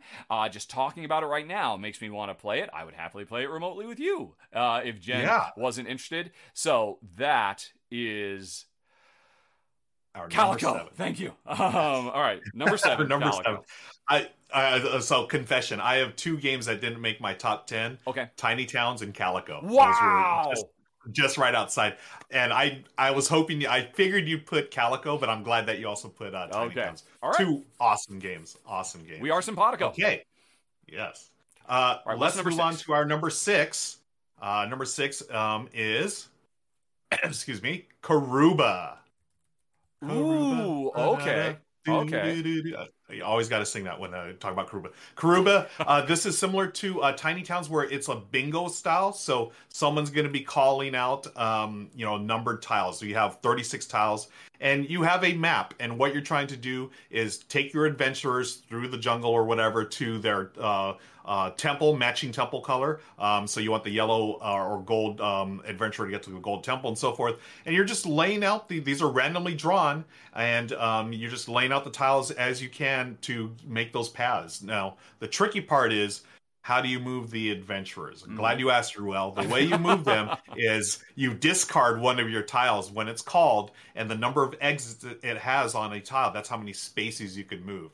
And if you land on a tile that has a gem or a gold piece, you'll collect that. Those are worth points at the end. If you get to, it's basically a race. The first player to get to their temple will get extra points. The next person will get points, but they'll be a little lower amount, and so forth. And you play until someone's either gotten to all their adventures to the temples, or you've run out of tiles, all 36. I've played this numerous times remotely. Oh, really? It is super easy. Yes, it's fantastic. A couple of years ago, if anyone's heard of Gen Can't, that is the online version of Gen Con, where people who can't make it to Gen Con, they gather remotely, digitally, to play games. We had a big game. It was Mega Karuba. Wow. One player, I believe it was T from formerly of Haba, they just called out numbers, and we all played the same. There was like 100 people playing. Wow. And then then whoever's the first person, hey, I got gold, take that one, take the bonus point off, and so forth. And then, everyone was, it was such a great time. And I've actually played this. I've streamed it a couple of times as well. It works so awesome as a remote game. That's why it's our number 6, Karuba. I'll be honest, I'm embarrassed. I totally forgot about this. It just completely slipped my mind. It's from designer Rudiger Dorn, one of the OG modern, Istanbul, Go, so many amazing games, and this is a fantastic game too. And you are right, it is perfect for this. Because, the bingo style, one person calls, everybody has to deal with that. That's why Tiny Towns work so well. Yeah, it's a no-brainer. What was wrong with my brain? I'm glad you got it. I completely agree. That 100% deserves to be on this list. Number 6. Yeah. All right. Okay. Well, then, let's move on, shall we, to number 5. I think you're going to be pretty happy with this one. Number 5, Sagrada. Oh, yes. Yes, indeed. Fantastic. Oh, my goodness. This game is so great. And let me turn off those closed captions, because you don't need to see it. This is a promotional video I found for it from Floodgate Games. Oh, and by the way, folks, yes, I recognize Floodgate Games is the sponsor of this week's show, but Sagrada would have made the list anyway. Quite frankly, this is such an amazingly brilliant and simple little dice drafting game. Again, it comes with tons of beautiful, colorful dice. Every round, there's a certain number of dice that are out on display. We're going to take turns grabbing them and trying to assign them to our own little stained glass window that we're trying to create. Very, very simple. And again, a game with very little common information that has to be spread out amongst players. Everybody can see, all right, these are the ones that are available. These are the special power cards that are on in this particular part of the game. I've got my own copy. I've got my own thing. I've got my own dice. I am ready to go. And it's just when my turn comes around, okay, what dice are still there? Okay, I'll take that one. And then everybody can see that one's gone. So it'll work great. It's another one that I believe will work great if you only want to buy one copy and then spread around the components amongst your friends. I believe there are enough dice in this box that you could ensure that works for everybody. And it's beautiful. It's incredibly sharp and puzzly. I absolutely adore it. It's had a couple of expansions as well that really up the ante and make it a lot more crunchy and more or less gateway. This is very much a gateway style game. You start putting the life and the passion expansions in, it really starts ramping up. And I highly recommend number 5, Sagrada. Yeah, Sagrada, it's a winner. Like you said, add those expansions, your brain starts melting because they add a lot of stuff to it. And it's got a great solo game mode as well. It's totally easy to play solo, but you're right, remote, super easy to implement, and just such a fantastic game. It's one of our family favorites as well. Excellent. Excuse me. Okay, so that's our number 5. Let's move on to our number 4, which I think you'll like this one. Yeah. The Search for Planet X. Of course. Yes. Jeez Louise. Yes. That makes perfect sense. Right? This game was made, I feel like it was made for remote play, because all you need is that score sheet. So you and your fellow explorers are searching for the planet X, and it's a deduction game, which surprised me because I did not think I would like this. I'm not a deduction fan. I'm horrible at it. Mm-hmm. I'm horrible at this game, but I love it. It's so well done, and you can easily play it. I've played it several times remotely. I was doing some stuff for Renegade when the game came out, and we actually did a live playthrough. I did not have a copy of the game at the time, but they just sent me the score sheet, and I could totally play along. It's got a really cool integrated app that'll help you, give you the clues that you need, and using your power of deductions and reasoning, you're going to find out eventually where Planet X is. But the question is, can you do it before your other astronomers? Because maybe they've got some clues that clue them in a little quicker than you. So it is a race to find it. It's such a wonderful game. I love the theme. It is based on science. It's based on actual science that researchers have done. Just a great game, and really easy to implement on remote play. That is The Search for Planet X. I agree. I mean, you mentioned this is basically a modern take on Mastermind, and it uses the app so players don't have to give clues to each other. And one of the cool things is, hey, we're playing remotely. You start up the game on the app, you give me a code, I put that in on mine, and our apps are synced up. Really nice, super simple, super smooth. And yeah, I mean, you talked about how this is based on real science. I would go so far as to say is this game makes you feel like you are doing the exact same simple versions of the same kind of thought processes that real, astronomers have to go through to find Planet X and study the heavenly bodies. It is a brilliant design, and I would say surprisingly thematic. It really pulls you into that world with the way your telescope is rotating, and so you're pointing at different parts of the nighttime sky. Good call. Now, strictly speaking, to keep track of what you're trying to do, you do write stuff down. Yeah. I love that about this game. I actually do feel like a scientist. I'm like taking my notes. Exactly. And then as you go around the board, you're going to have conferences. You have a peer review. It's just, the theme is 100% amazing. So well integrated. Yeah, love it. But I was just going to say, did you break our rules? But then I realized, wait a minute, there's no randomness here. This is not a roll or a flip and right. Right. Because, when you start the game up and you fire up the app decides this is where all the celestial bodies are. And we are just using not social deduction, but logical deduction based on what we've discovered, based on what we've seen our opponents do, and what questions they've asked to try and figure out, where is Planet X. Brilliant choice. Yeah. I am, again, embarrassed that did not even occur to me, because that's just about freaking perfect. Such a good game. Yeah. Yep. And that's the thing. I love it so much, and it's really not a game that's in my wheelhouse, but that's why I was so impressed with it. Mm-hmm. It was probably one of my top 3 games of 2020. It was such a brilliant design. But that's our number 4, folks, The Search for Planet X. Okay. Well, then let's move on to number 3 on the list. Now, so far we've been talking about fairly big games. I think this one's a little bit smaller. Maybe people haven't seen it as much, but this is another one of my favorite tile laying games of all time. Number 3 is Subdivision. Right. Oh. Now, have you played this one? I wouldn't be surprised if you have. I have not. I'm curious to hear what you have to say about it. This is from Bezier Games. This was the thematic sequel to Suburbia? Suburbia, which of course was a monster hit. Yes. I didn't even think would Suburbia work well? No, I don't think Suburbia would work well. There's too much interplay between players.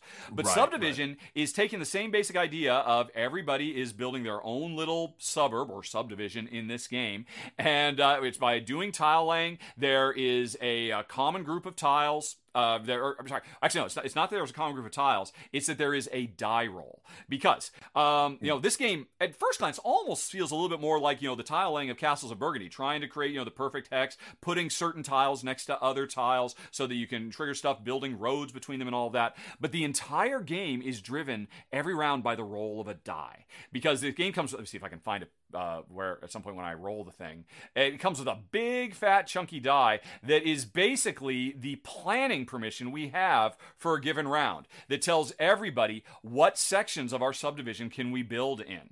Now, it is a bit tricky because there is tile drafting, and I think this wouldn't be one where you could share, because this has, what do you call it? It's 7 Wonder style tile drafting. So I've got some tiles. I'm going to keep one of them. I'm going to give the rest to you. So that's a little bit more work than some of the other ones because at the end of my turn I'll say, okay, I'm handing you 3 blues and a green. But it's as simple as that, because this is not a game where these are really complicated tiles. Okay, I used my yellow, I'm handing you 3 blues and a green. And so you say, okay, that's my hand on this turn. And then you have to tell the next person, okay, you got 3 reds and a yellow. And so there's a little bit you have to do every round, but that's okay, because that's over very, very quickly. And then what happens is you roll the die tells you, sorry, this round you can only build in green spots. And what are you going to do? Now, what you can do is hemorrhage points to be able to ignore the public planning office and build wherever the heck you want to. And that is super duper painful to do. It's a brilliant game. I absolutely love everything about it. There's objectives that everybody's kind of race for. But again, you'll be able to see that. That's just, shared information. There's this one little bit you have to do. But I can imagine it being a real pain to try to do, a 7 Wonders remotely. Because if I tell you, okay, I'm sending you a temple and an aqueduct and a level 2 warrior, you'd have to, where are all these? I have to find all these cards. But here, you just set it up. You've got a big old pile of, you can see all the tiles. There's simple colors, and say, oh, okay, do you hand me, 2 blues and a green? This is my hand now. And so when I thought about it, and I realized, you could actually do a drafting style game, a 7 Wonders Sushi Go style drafting game remotely, really easy and simply. I got really excited about this. Now, this is a bit iffy, but I am very confident that Subdivision would work wonderfully remotely. So it makes the number 3 slot. Wow. I've never played this game before, and just based on that, I would totally try that. I think that's really cool that if you could do that, a drafting game remotely. That's so cool. I feel like Subdivision sort of flown under the radar very for whatever much so. reason. I think the problem was that everybody loved Suburbia. Suburbia was a monster hit. And everybody's like, oh my gosh, this Subdivision is going to be basically Suburbia 2. No, it's not. It's kind of thematically tied, but it's such a radically different game. The puzzle is so different that I think people were just kind of, they had certain expectations. The game ended up being something else, and it just never really caught fire, which breaks my heart because it's such a brilliant game. So tension-filled, so many tough choices from start to finish. And also, not for nothing, a ton of variety. The last page of the rulebook has, I think, like a half a dozen different variants you can play to really mix it up and do extra stuff. I was just describing the base game, but Subdivision is phenomenal. But what's number 2 on the list, Ruel? Okay, let's move on to our number 2. It is... Hey, it's Kaylee Cuoco for Priceline. Ready to go to your happy place for a happy price? Well, why didn't you say so? Just download the Priceline app right now and save up to 60% on hotels. So whether it's Cousin Kevin's Kazoo Concert in Kansas City, go Kevin, or Becky's Bachelorette Bash in Bermuda, you never have to miss a trip ever again. So download the Priceline app today. Your savings are waiting. Go to your happy place for a happy price. Go to your happy price, Priceline. Coming up, number 2 is Forgotten Waters. This one came out, I believe, last year, and I know this works remotely because I was able to play it remotely. We actually live streamed it with Suzanne Sheldon, Mandy Hutchison, and Joe Sundow. It is perfect for remote play. This is got some worker placement to it. It's a pirate game, folks. Right. You are going out on Forgotten Waters, adventurers. You're thinking Pirates of the Caribbean. Plays to 3 to 7 players. This game plays so well online because Plaid Hat Games made it a point to come out. So they had it's a Crossroads game. This is the system that was used for Dead of Winter. Right. Also the same designer, Isaac Vega, I believe, was a part of the development team here for Forgotten Waters. Let's confirm. But not only do they have the app that uses it for the Crossroads, they actually built a web app so you could play it remotely. And so it was geared for it. It's so good. It's got this awesome in-game narration, so you really get into the theme of the game, and it has a timer because there's this for each little adventure you do, you actually have a little real-time elements. Really interesting how they did this. It's a worker placement game, right? But you know how for some co-op games you can totally get bogged down like talking. Okay, we want to do this, this, and this. No, you start the time. You got 40 seconds. Where are you going to play your player, and what action are you going to do? And the actions change from scenario to scenario. It's so much fun, and we had a blast playing it. There's different scenarios. You're going to move on this map here. You're going to eventually face other ships and pirates. Yep. So you're going to be facing those cannonballs. You don't want them to bomb your ship and stuff. So you got to be careful. Can you set yourself up to get past each little challenge? It's so good. I was really surprised about this. Now, the game itself, it's not the most complex. No. I compare it to Dead of Winter because it's got a similar system. I would say Dead of Winter is heavier than this one. This one's a little more on the light scale, but I think that's why it works so well remotely, because you can play this, with friends or family who may not be the most hardcore gamers, but the theme, you gotta, and folks, if you can, go check out the online app and just listen to the narration. They hired like professional actors to do this stuff. It's so cool. And you see the character sheets there. That's all you need. You need a character sheet, and you can tell one player can run the game. I remember they make these available, so you can just download them. So just one person has to have the game. Yep. And you're going to level up and stuff. It's so much fun. It's a wonderful, wonderful game. That's why it's our number 2 on the list, Forgotten Waters. Good choice. I have to admit, I didn't really think about this one because officially it's a 3-player minimum game. And in fact, I completely ignored it when it first came out. The publisher did ultimately release 2-player specific rules that kind of tightened up the worker placement a little bit, and I think you controlled multiple workers. And it worked okay, but there's no two ways about it. I mean, this is a game where you want to play with more people. Absolutely. The more, the better, because that process of trying to figure out, okay, we've all got our strengths as different types of pirates. Who's going to do what to deal with this particular story chapter we find ourselves in? Really good choice. I like it a lot. Yeah, the storytelling in this is really wonderful too. There's a lot of humor in it, and a lot of it's so well done from a storytelling perspective. And that's why I'm so hyped on it. We played 4 players. I could totally see this playing at 7 just as well. Because of the web app that they've created, it makes it so easy. And that's why it's our number 2, folks. Let's get to our number 1. Well, I love also that you were speaking from experience, that you've actually done that. Speaking of playing games remotely from experience, the number 1 on the list, we will be putting this to the test tomorrow, folks. Number 1 is Savannah Park. Now, this is the latest game from the super design duo of Kramer and Kiesling, one of my favorite sets of designers in the world. And at its heart, this is another one of those bingo style games where every round, one player is going to pick one tile from their board, which is full of tiles that have all kinds of different savanna animals: rhinoceroses, ostriches, elephants, giraffes, etc., etc. So I might call out, this round, everybody is moving their their rhinoceros with a pond tile. That means everybody has to find wherever they've got their tile on their randomly generated board. Everybody's got a completely different layout.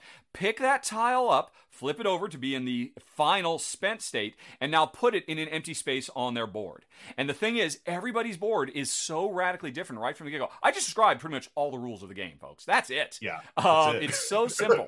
But the puzzle is so hard because when you pick up that rhino with a pond, what you're trying to do is, okay, I need to put this in a place where ultimately I will be able to get as many rhinos next to this, adjacent to this, as possible. And that's going to be hard because if you put it in a place that's surrounded by giraffes, you got to get all those giraffes out of the way before you can move new rhinos in. And when you're moving those giraffes out of the way to make room for your rhinos, you're trying to make a nice home for those giraffes so you can have a big group of giraffes surrounded by each other with lots of water as well. Because it's basically when you get all your ostriches together, it's the number of ostriches times the number of watering holes they have access to is your ostrich score. And meanwhile, you're also having to bear in fact that there are places that are on fire. And some animals can survive adjacent to that fire and other animals can't. And of course, the trickiest thing is some tiles have different animals on them. Okay, I'm going to do my double ostrich elephant tile. And so now I need to put this in a place that'll work well with my ostrich clutch and my elephant clutch. Have I been able to work that out? No, it turns out I got to put this thing off somewhere in no man's land because I don't have a good spot for it. It's a super duper simple game, and yet incredibly crunchy and deep. You're going to watch, if you check out on what day is it? It's going to be January 19th. Ruel and I are actually going to be streaming this live on Twitch, putting this to the test. And I've really put it to the test because my whole idea of, hey, take half of a game and give it to your friends and then you can play remotely, that's exactly what we did.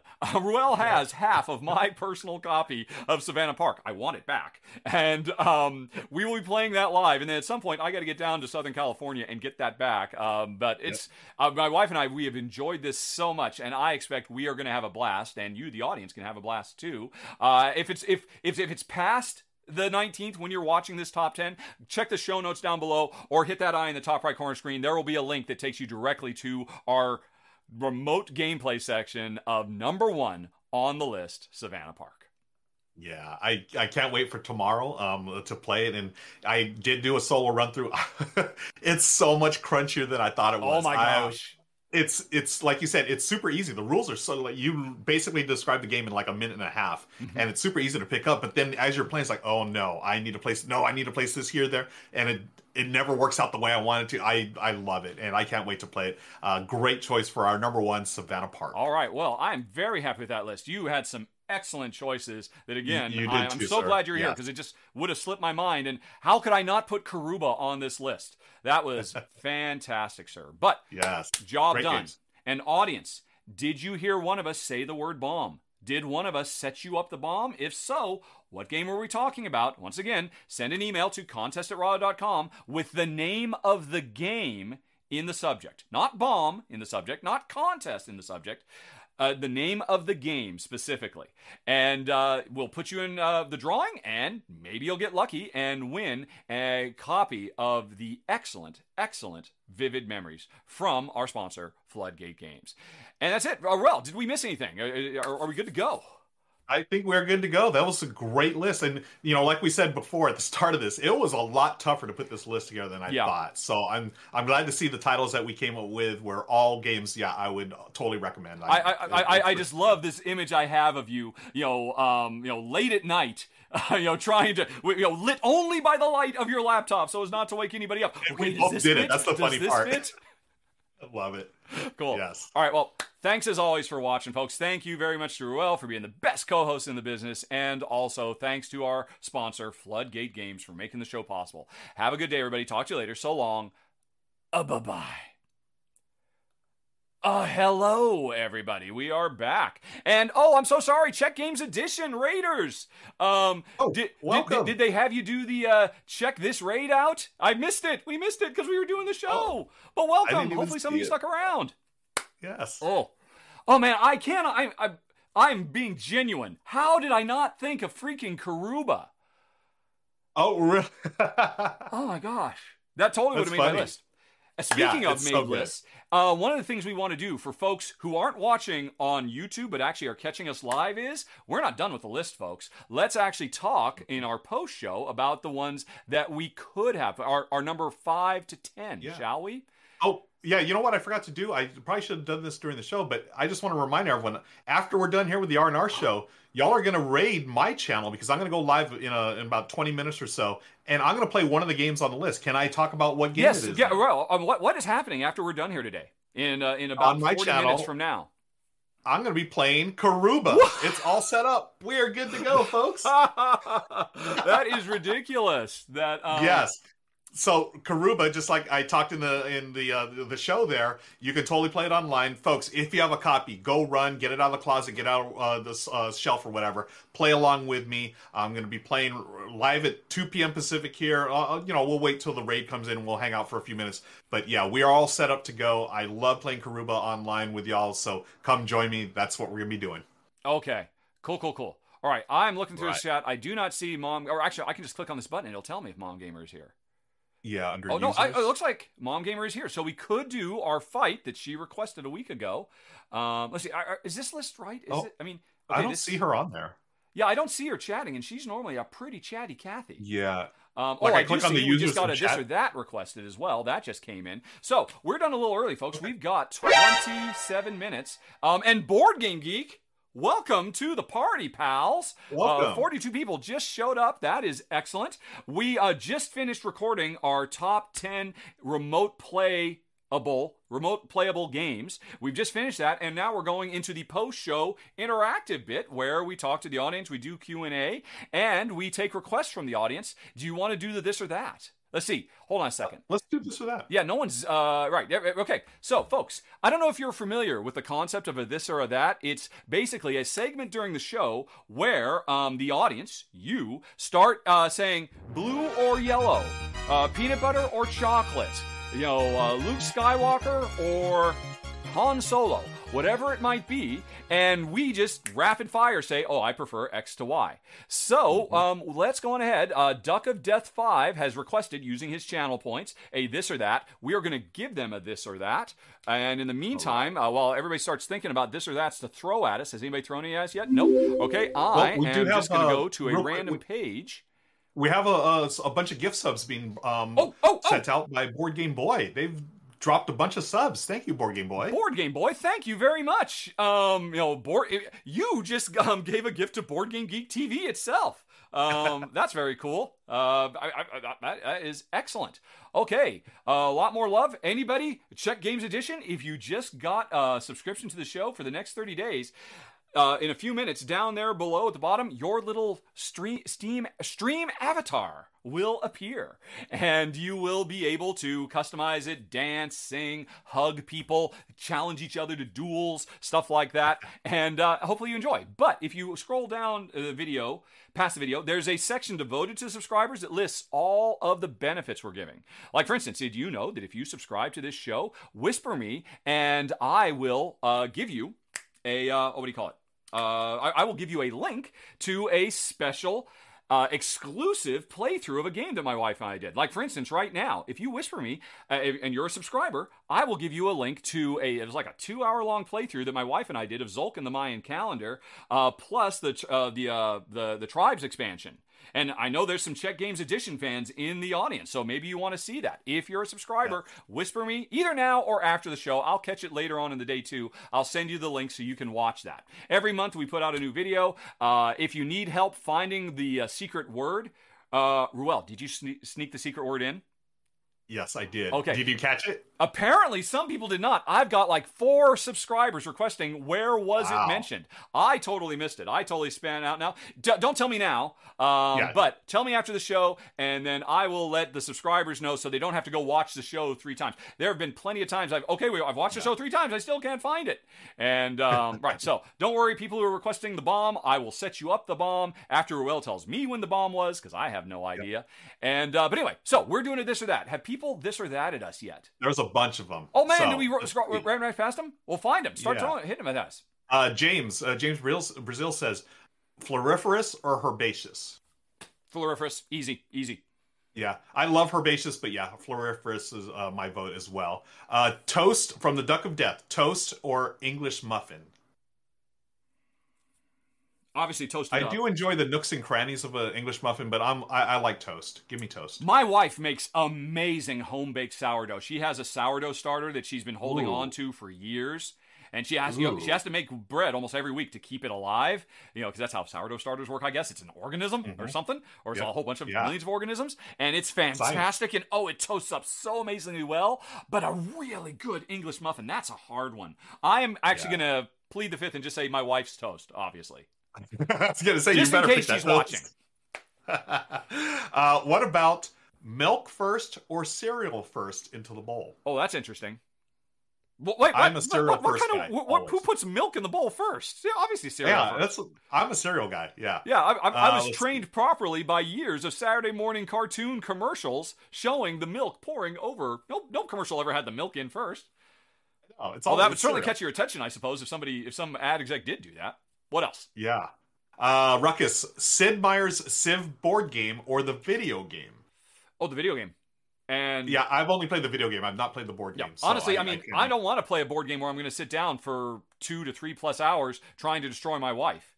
Whereas if I play the video game, I don't have to destroy anybody. I'll just destroy the AI. If there's a solo mode in the board game, then it would be a tough choice. But I don't believe there is one. I don't think there is. Yeah. Okay. Raven Rose asks, competitive or cooperative? I think I know your answer. Personally, cooperative. Yeah. As a gaming couple, competitive though.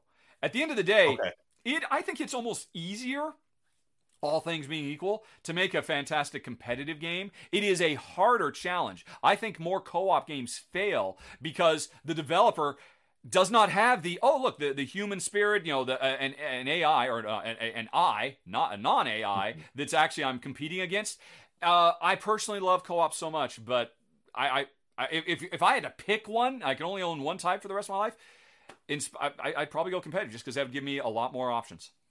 Yeah, I'm going with cooperative. I mean, competitive as well because I just prefer competitive games. But you're right. I mean, I think you're totally right. In fact, saying competitive or cooperative games are probably tougher to design and to make a really good cooperative game. Yeah. But I'm a competitive guy. Let's see. Tex 2674. Ketchup or mustard? Oh, mustard. Not even a hesitation. Yeah, I'm gonna let me throw an asterisk on ketchup this. Ketchup is the devil's sauce. Ketchup, but here's the thing: ketchup with a little sriracha in it is amazing. Hey, he didn't say ketchup plus additives. I mean, yes, you can do amazing. I mean, ketchup and mayo, quite frankly, is. I mean, McDonald's built an empire off of that, basically. But no, just taking straight as a condiment, mustard every day of the week. But here's the thing, like mustard, I can't eat French fries with mustard. You know, I gotta. I wouldn't put ketchup or mustard on French fries. I lived in Europe long enough that for me, it's you're mayonnaise. A mayo guy. It's all mayo on. I mean, if you told me that 20 years ago, I would have laughed you out of the room. But after living in Europe for almost 2 decades, I drench my fries in mayo now. Is it like a special mayo, or is it literally just straight mayo? Nothing fancy. It's just weird. Also, another weird thing they do, they put vinegar all over their fries, also, which I for the longest time thought was ridiculous. But no, that's amazing too. It is malt vinegar on French fries, folks. The best thing in the world. I love it. Yep. Cereal or oatmeal? Probably oatmeal. Man, as much as I love cereal, like I'm probably more of an oatmeal guy these days. And I think that speaks to our age. Yes. 20 years ago. Were you the same thing growing up? Those little packets of Quaker Oats, the brown sugar one, the apple and spice one, you and your siblings fighting over which one do you get? Yeah. No, we were always cereal guys growing up, but lately it's I was cereal guy. You know, the little packets of, you get the multi-pack of Frosted Flakes, Corn Pops, Sugar Smacks or whatever. Which one do you want? Oatmeal for me is only within the last, decade or so. Really? Yeah. So you've been an oatmeal guy your whole life? Oh, yeah. I mean, I didn't really, breakfast cereal was a huge, very rare treat for us. But oatmeal was almost a daily staple. The treat was getting the special prepackaged Quaker Oats ones. Normally, Mom would just make her own version of it, and it was never as good because it never had as much sugar. Right. Okay, let's see. Inside or outside? Inside. I want to say outside. I feel like that's the better, more healthy option, but no. Yeah. I can't watch TV outside. I can't play board games outside, or at least not I'm thinking the same thing. Yeah, I want to say outside. I love being outside, but inside probably. If you're honest. Yep. Peter Parker or Spider-Man? Peter Parker or Spider-Man? Peter Parker. Yeah, Peter Parker is Spider. Well, okay, yeah, Peter Parker. If you, if you were to read a comic that was only about the exploits of Peter Parker or only about the exploits of Spider-Man, and he was one or the other, which comic would you read? That's the question. That's so tough. That's a weird freaking comic. Peter, the Amazing Peter Parker, where he just, okay, in that case, Spider-Man, I have to admit. I guess. Yeah. That's tough.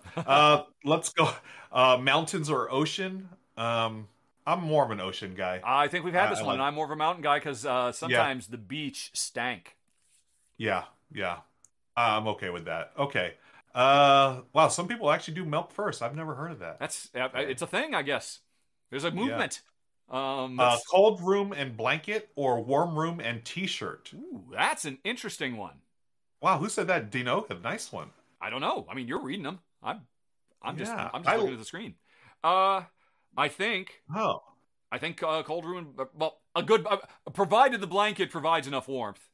provided. Yeah. Although, you know what? The problem is, I'm really susceptible to cold, and what's worse, my nose gets so cold, and when it's cold in this house, and it's cold in this house a lot, because we live in the Pacific Northwest, and we try to cut back on heating bills wherever possible, so I spend a lot of my year huddled under a blanket, and my nose is always out, and it's never, or I try to do this and all that, and my nose is just, I can't stand that. Because of my nose specifically, I think I would go t-shirt and warm. T-shirt and warm room. Oh, interesting. I would go cold room and a blanket only because I could always get another blanket if it's too cold. Whereas if it's too warm for me, like you got to turn on the air conditioning or whatever. It's just, it doesn't work for me. Yeah. But if I wasn't tied in, because I got the mic on, I would run out to my coat because my wife, because my nose is so sensitive, she actually knit me a cap with big gigantic holes right here that comes down over my nose. Nice. Yep. You can go rob a bank afterwards. Yes. Well, it's interesting if I go out and wear that and I'm actually just wearing my mask, I become a superhero, effectively. Nice. Let's see, skipping up here a little bit. Squares or hexes? I'm a hexes guy all the way. I think I would go squares. And the reason I say that is specifically because of Glenn Moore. And as a tile layer, hexes, are fine, don't get me wrong, but hexes are easier. Square tile laying really puts the screws to you because you only have 4 options instead of 6. So, it generally speaking, a square tile layer is more tension filled than a hex tile layer. Okay, I can give you that. Yeah, I do prefer the hex just because you have more options. You can spread out a little more. Let's see. I've skipped a few here. Let me see. Fries, I see Gator Dave said, was I superhero or was I Dumb Donald from Fat Albert? I wanted to reference Fat Albert, but I couldn't remember if it was Dumb Donald or if it was Mushmouth. I couldn't remember which character had the hat. Oh, that's right, Mushmouth. Yeah. Well, we've done a bunch of. I think so. I think they got their Errado points worth out of that. I will mark that as done. Cool. Okay. All right. Now we've got about 11 minutes. I would like to take off a little early, just so I can do a bio break and set up, so that we can raid you playing one of the greatest remote playable games of all time, Karuba. So, okay, we'll save this top 3 in the argument for next week. Super 1491. We will hit your top 3 at 12:15 Tuesday of next week. And what the top 3 is, we come up with a few categories, the audience votes, and then we literally do an on-the-spot, here's the 3 best examples of this, whatever it is, whether it's a game or pop culture thing or whatever. So we'll do that, and we'll do our epic Star Trek, is Wrath of Khan the greatest Star Trek movie of all time argument next week when Mom Gamer is here, because we love Mom Gamer. It's funny. Yeah, I rewatched Star Trek 4 the other day, The Voyage Home. Okay. I forgot how funny that movie was. Maybe you'll have to be arguing against Khan then, because Khan's still number 1. Khan is still the best, but 4 was like way funnier than I remembered it. Kabuki Kid says, "How do I keep missing that she is here?" Apparently, all right. Well then, okay. Do we argue about Khan right now, or do we do 10 minutes of Q&A? Can we do 5 minutes? Can we do a 5-minute argument just so I can have a break to get ready for my stream? Okay. Cool. Yes. Okay. All right, so we're gonna argue this quick. Mom, MG 101, this is for you. All right, Mom. As I have seen, several people have guessed, most notably Kabuki Kid. I'm sorry, Wrath of Khan is not the greatest Star Trek movie. Undiscovered Country is. Hands freaking down. And I will tell you why. One man, Nicholas Meyer. The creative force behind both films. These are, don't get me wrong, Khan is number 2. Okay. But Undiscovered Country is everything Khan has to 1,000. It's got an incredible, iconic villain that, Christopher Plummer, I would put him against Ricardo Montalban any day of the freaking week. You want to talk about scenery chewing? Ricardo Montalban is great, but he doesn't have Shakespeare on his side. Actually, wait, that's not true. They both do. They both quote Shakespeare. From Hell's Heart, I stab at thee. Right? But again, Christopher Plummer gives us 10x the Shakespeare because, of course, we all know it's best when heard in the original Klingon, obviously. And, don't get me wrong. I think Khan is great. And I mean the themes in Khan, a reckoning with our age. The fact that I thought that was such a brilliant little sci-fi idea that nobody has glasses except for Kirk because he has a condition that won't let him use the special future thing, so he has to wear glasses, and that's a symbol of his age. All that stuff is brilliant, but all of it pales in comparison to the single greatest line of dialogue in all of Star Trek history. They're dying, Jim. Let them die. That, when Spock is trying, because it's an allegory for the end of the Cold War and the Russians and all of that, that brings me to tears thinking about it. That's so powerful. And, and Kirk immediately realizing what he said, saying, has it never occurred to you that we're due to stand down, that we've done our bid for king and country? And everything about that scene is so perfect. And don't get me wrong, everything about Khan is perfect too. It's just that Nicholas Meyer gave us Khan times 10 in every metric. Villains, Shakespeare, real world allegories, comedy. Undiscovered Country is laugh out loud funny. It's one of the funniest Trek films as well. When the ship takes that torpedo, that was like one of the most impactful moments the Enterprise has ever hit. Okay, but anyway, I'm sorry. Yeah. I went a long time. I got to give you some time to make to counter. That's all good. I'm going to revisit. I'm going to revisit Undiscovered Country because I remember enjoying it at the time, but I think I might have just been on that. I was sort of over it or whatever. But Khan, you're talking about iconic lines. Come on. The needs of the many outweigh the needs of the few are the one. Ship are the one. Out of danger? Yeah. Yes, exactly. Or to quote Seinfeld, there's a hell of a thing when Spock died. But here's, and I'm glad you brought that up because this is my fundamental problem. Khan, if Search for Spock didn't exist, probably wins. Search for the Spock, which is a good movie. I love Christopher Lloyd. I have had enough of you.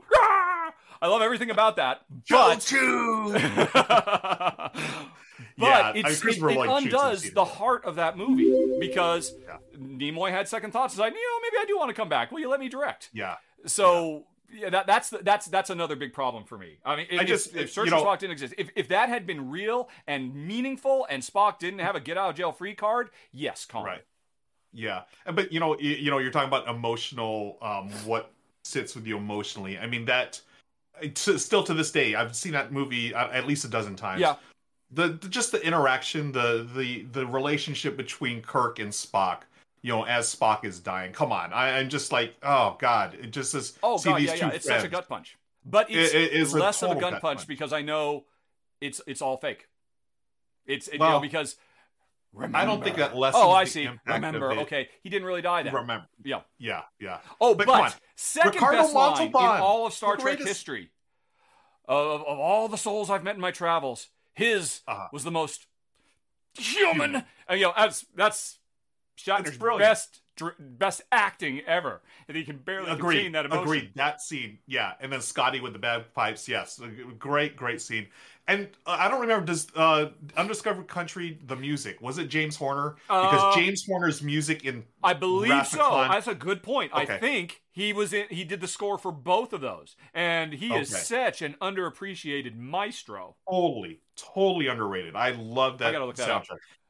Yeah. Oh, man. Okay. I've got about 5 minutes. I know it's getting emotional here. And it's getting a little dusty in here as we reminisce about Star Trek memories. My gosh. I'm going to take my break. I'm going to set up my channel. I'll be live in 5 minutes. But thank you again, my friend. Another great stream. Man, are you going to be okay? God, it's going to be okay. Again, Jerry said it best. Hell of a thing when Spock died. Hell of a thing. Yeah. Replies George. All right. Okay.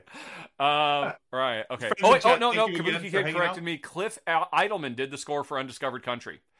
Well, that's a big plus then. I had the Undiscovered Country CD for years. I had that on constant rotation when I was working in the video game industry. It's an amazing score.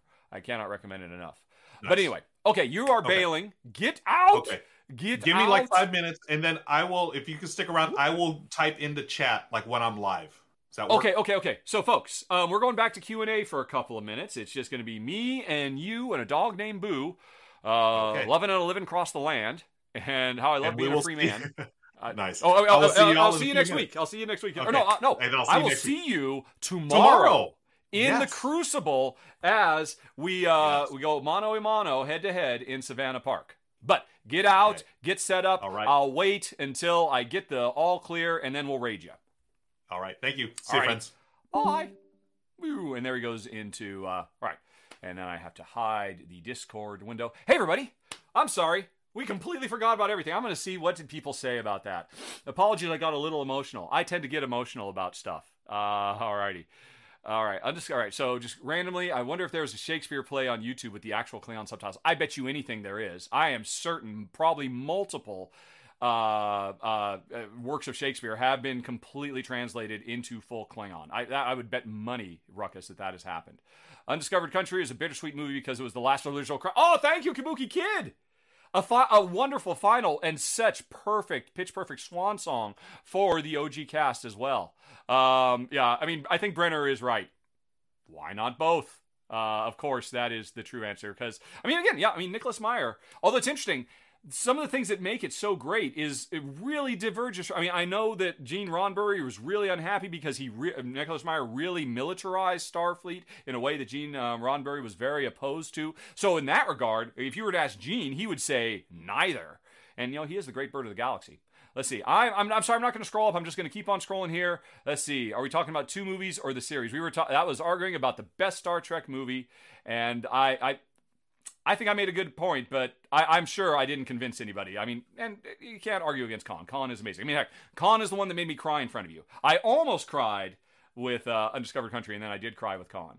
Let's see. I'm just scrolling, looking for question marks. If anybody can have any questions. QA, Fem Sensei, what do I get as a Patreon that you do not get as a Twitch subscriber? Well, it depends on the... I'm glad you asked, Fem. Let me do a little sales pitch. Excuse me. You get, well, depending on the level, you get to back on, you get to vote on what games get covered on the channel every month. Everybody gets that. You get an ad-free version of the entirety of the Rahdo Runs Through podcast. The Rahdo Runs Through podcast has, like, I don't know, half a dozen shows every month. And if you listen to them as a regular podcast, there are ads. If you watch them on YouTube, there are ads. If you're a subscriber on Patreon, even at the $1 level, they are all ad-free. So you get tons, multiple hours every month of ad-free podcast content. You get my monthly ramble, where I do a video log. I do behind-the-scenes stuff about the channel. Sometimes I do solo gameplay. I do all kinds of stuff. Those are exclusive just for Patreon backers. You get the monthly Jen Jog, where Jen and I sit down for probably about an hour, and we hear her perspective on every game that she and I played over the preceding 4 months. You get more exclusive videos. As a subscriber here on Twitch, you are getting to see some of the old, from years ago, R&R shows, the exclusive videos that of me and my wife playing games for only Patreon backers. Patreon backers get 2 new ones every month, and subscribers here on Twitch, you get one that was basically from a couple of years ago. And so you keep up to date with that. I feel like there's other stuff too that I'm forgetting, but there are a lot of things I really... Oh, if you back at a high enough level, I literally send you a physical postcard in the mail every month with pictures and talking about Jen's and my life, little things like that. If you go at the super crazy high level, you can demand that we cover certain games, but taken from a list that I've curated. So, I mean, there's a bunch of stuff. And what I need to do, I haven't set this up yet, that everybody who backs on Patreon gets a stream avatar, because I found out a way I can do that. I haven't done it yet. You get the stream avatar for subscribing here. The main thing that's unique that you get for subscribing here, of course, is the... hey, where's the secret word? Oh, Royal didn't tell me what the secret word is, but I'll figure that out. And so you get that information. You get to watch this show live, or everything we stream on Twitch, ad-free. And then you get access to some of the old Patreon stuff. So that was a good, big, long, chunky question. Okay, has Ruel gone live yet? Let me go on ahead and looky-loo. Yes, he has. Okay, so folks, thank you for making this another wonderful. I'm sorry, we did not spend near enough time interacting with you, the audience. But here's the deal. My favorite thing by far about Twitch is, after the show is over, later on in the afternoon, I go back and I read the entire chat log for the entire show. I do this every single show I stream on Twitch. And if there were questions I missed or important things or whatever, I always do little whisper shout-outs to people, because you can direct message people on Twitch. You can't do that on YouTube. It's awesome. So, I mean, I'm sure there's some people on right now who could confirm that, yes, occasionally that happens. So, that's it. We're going to raid Ruel now, though. And I'm pushing the button. I'm pushing the next button. And you are going to enjoy. And I believe there is a way you can play along with him, even if you don't have a copy of Karuba. But, oh my gosh, there are 95 of you now. Then go get him, Tiger. Raid! Raid! Raid. Okay, and looks like the raid is on the way. Let's confirm. All right, he's just on his load screen, and I'm sure he will see that the raid is incoming, and then he will say, I don't know if I actually gave him the 5 minutes he asked for, but we will find out shortly. Yep, there he is. He's just turned on his camera. Okay, there he is.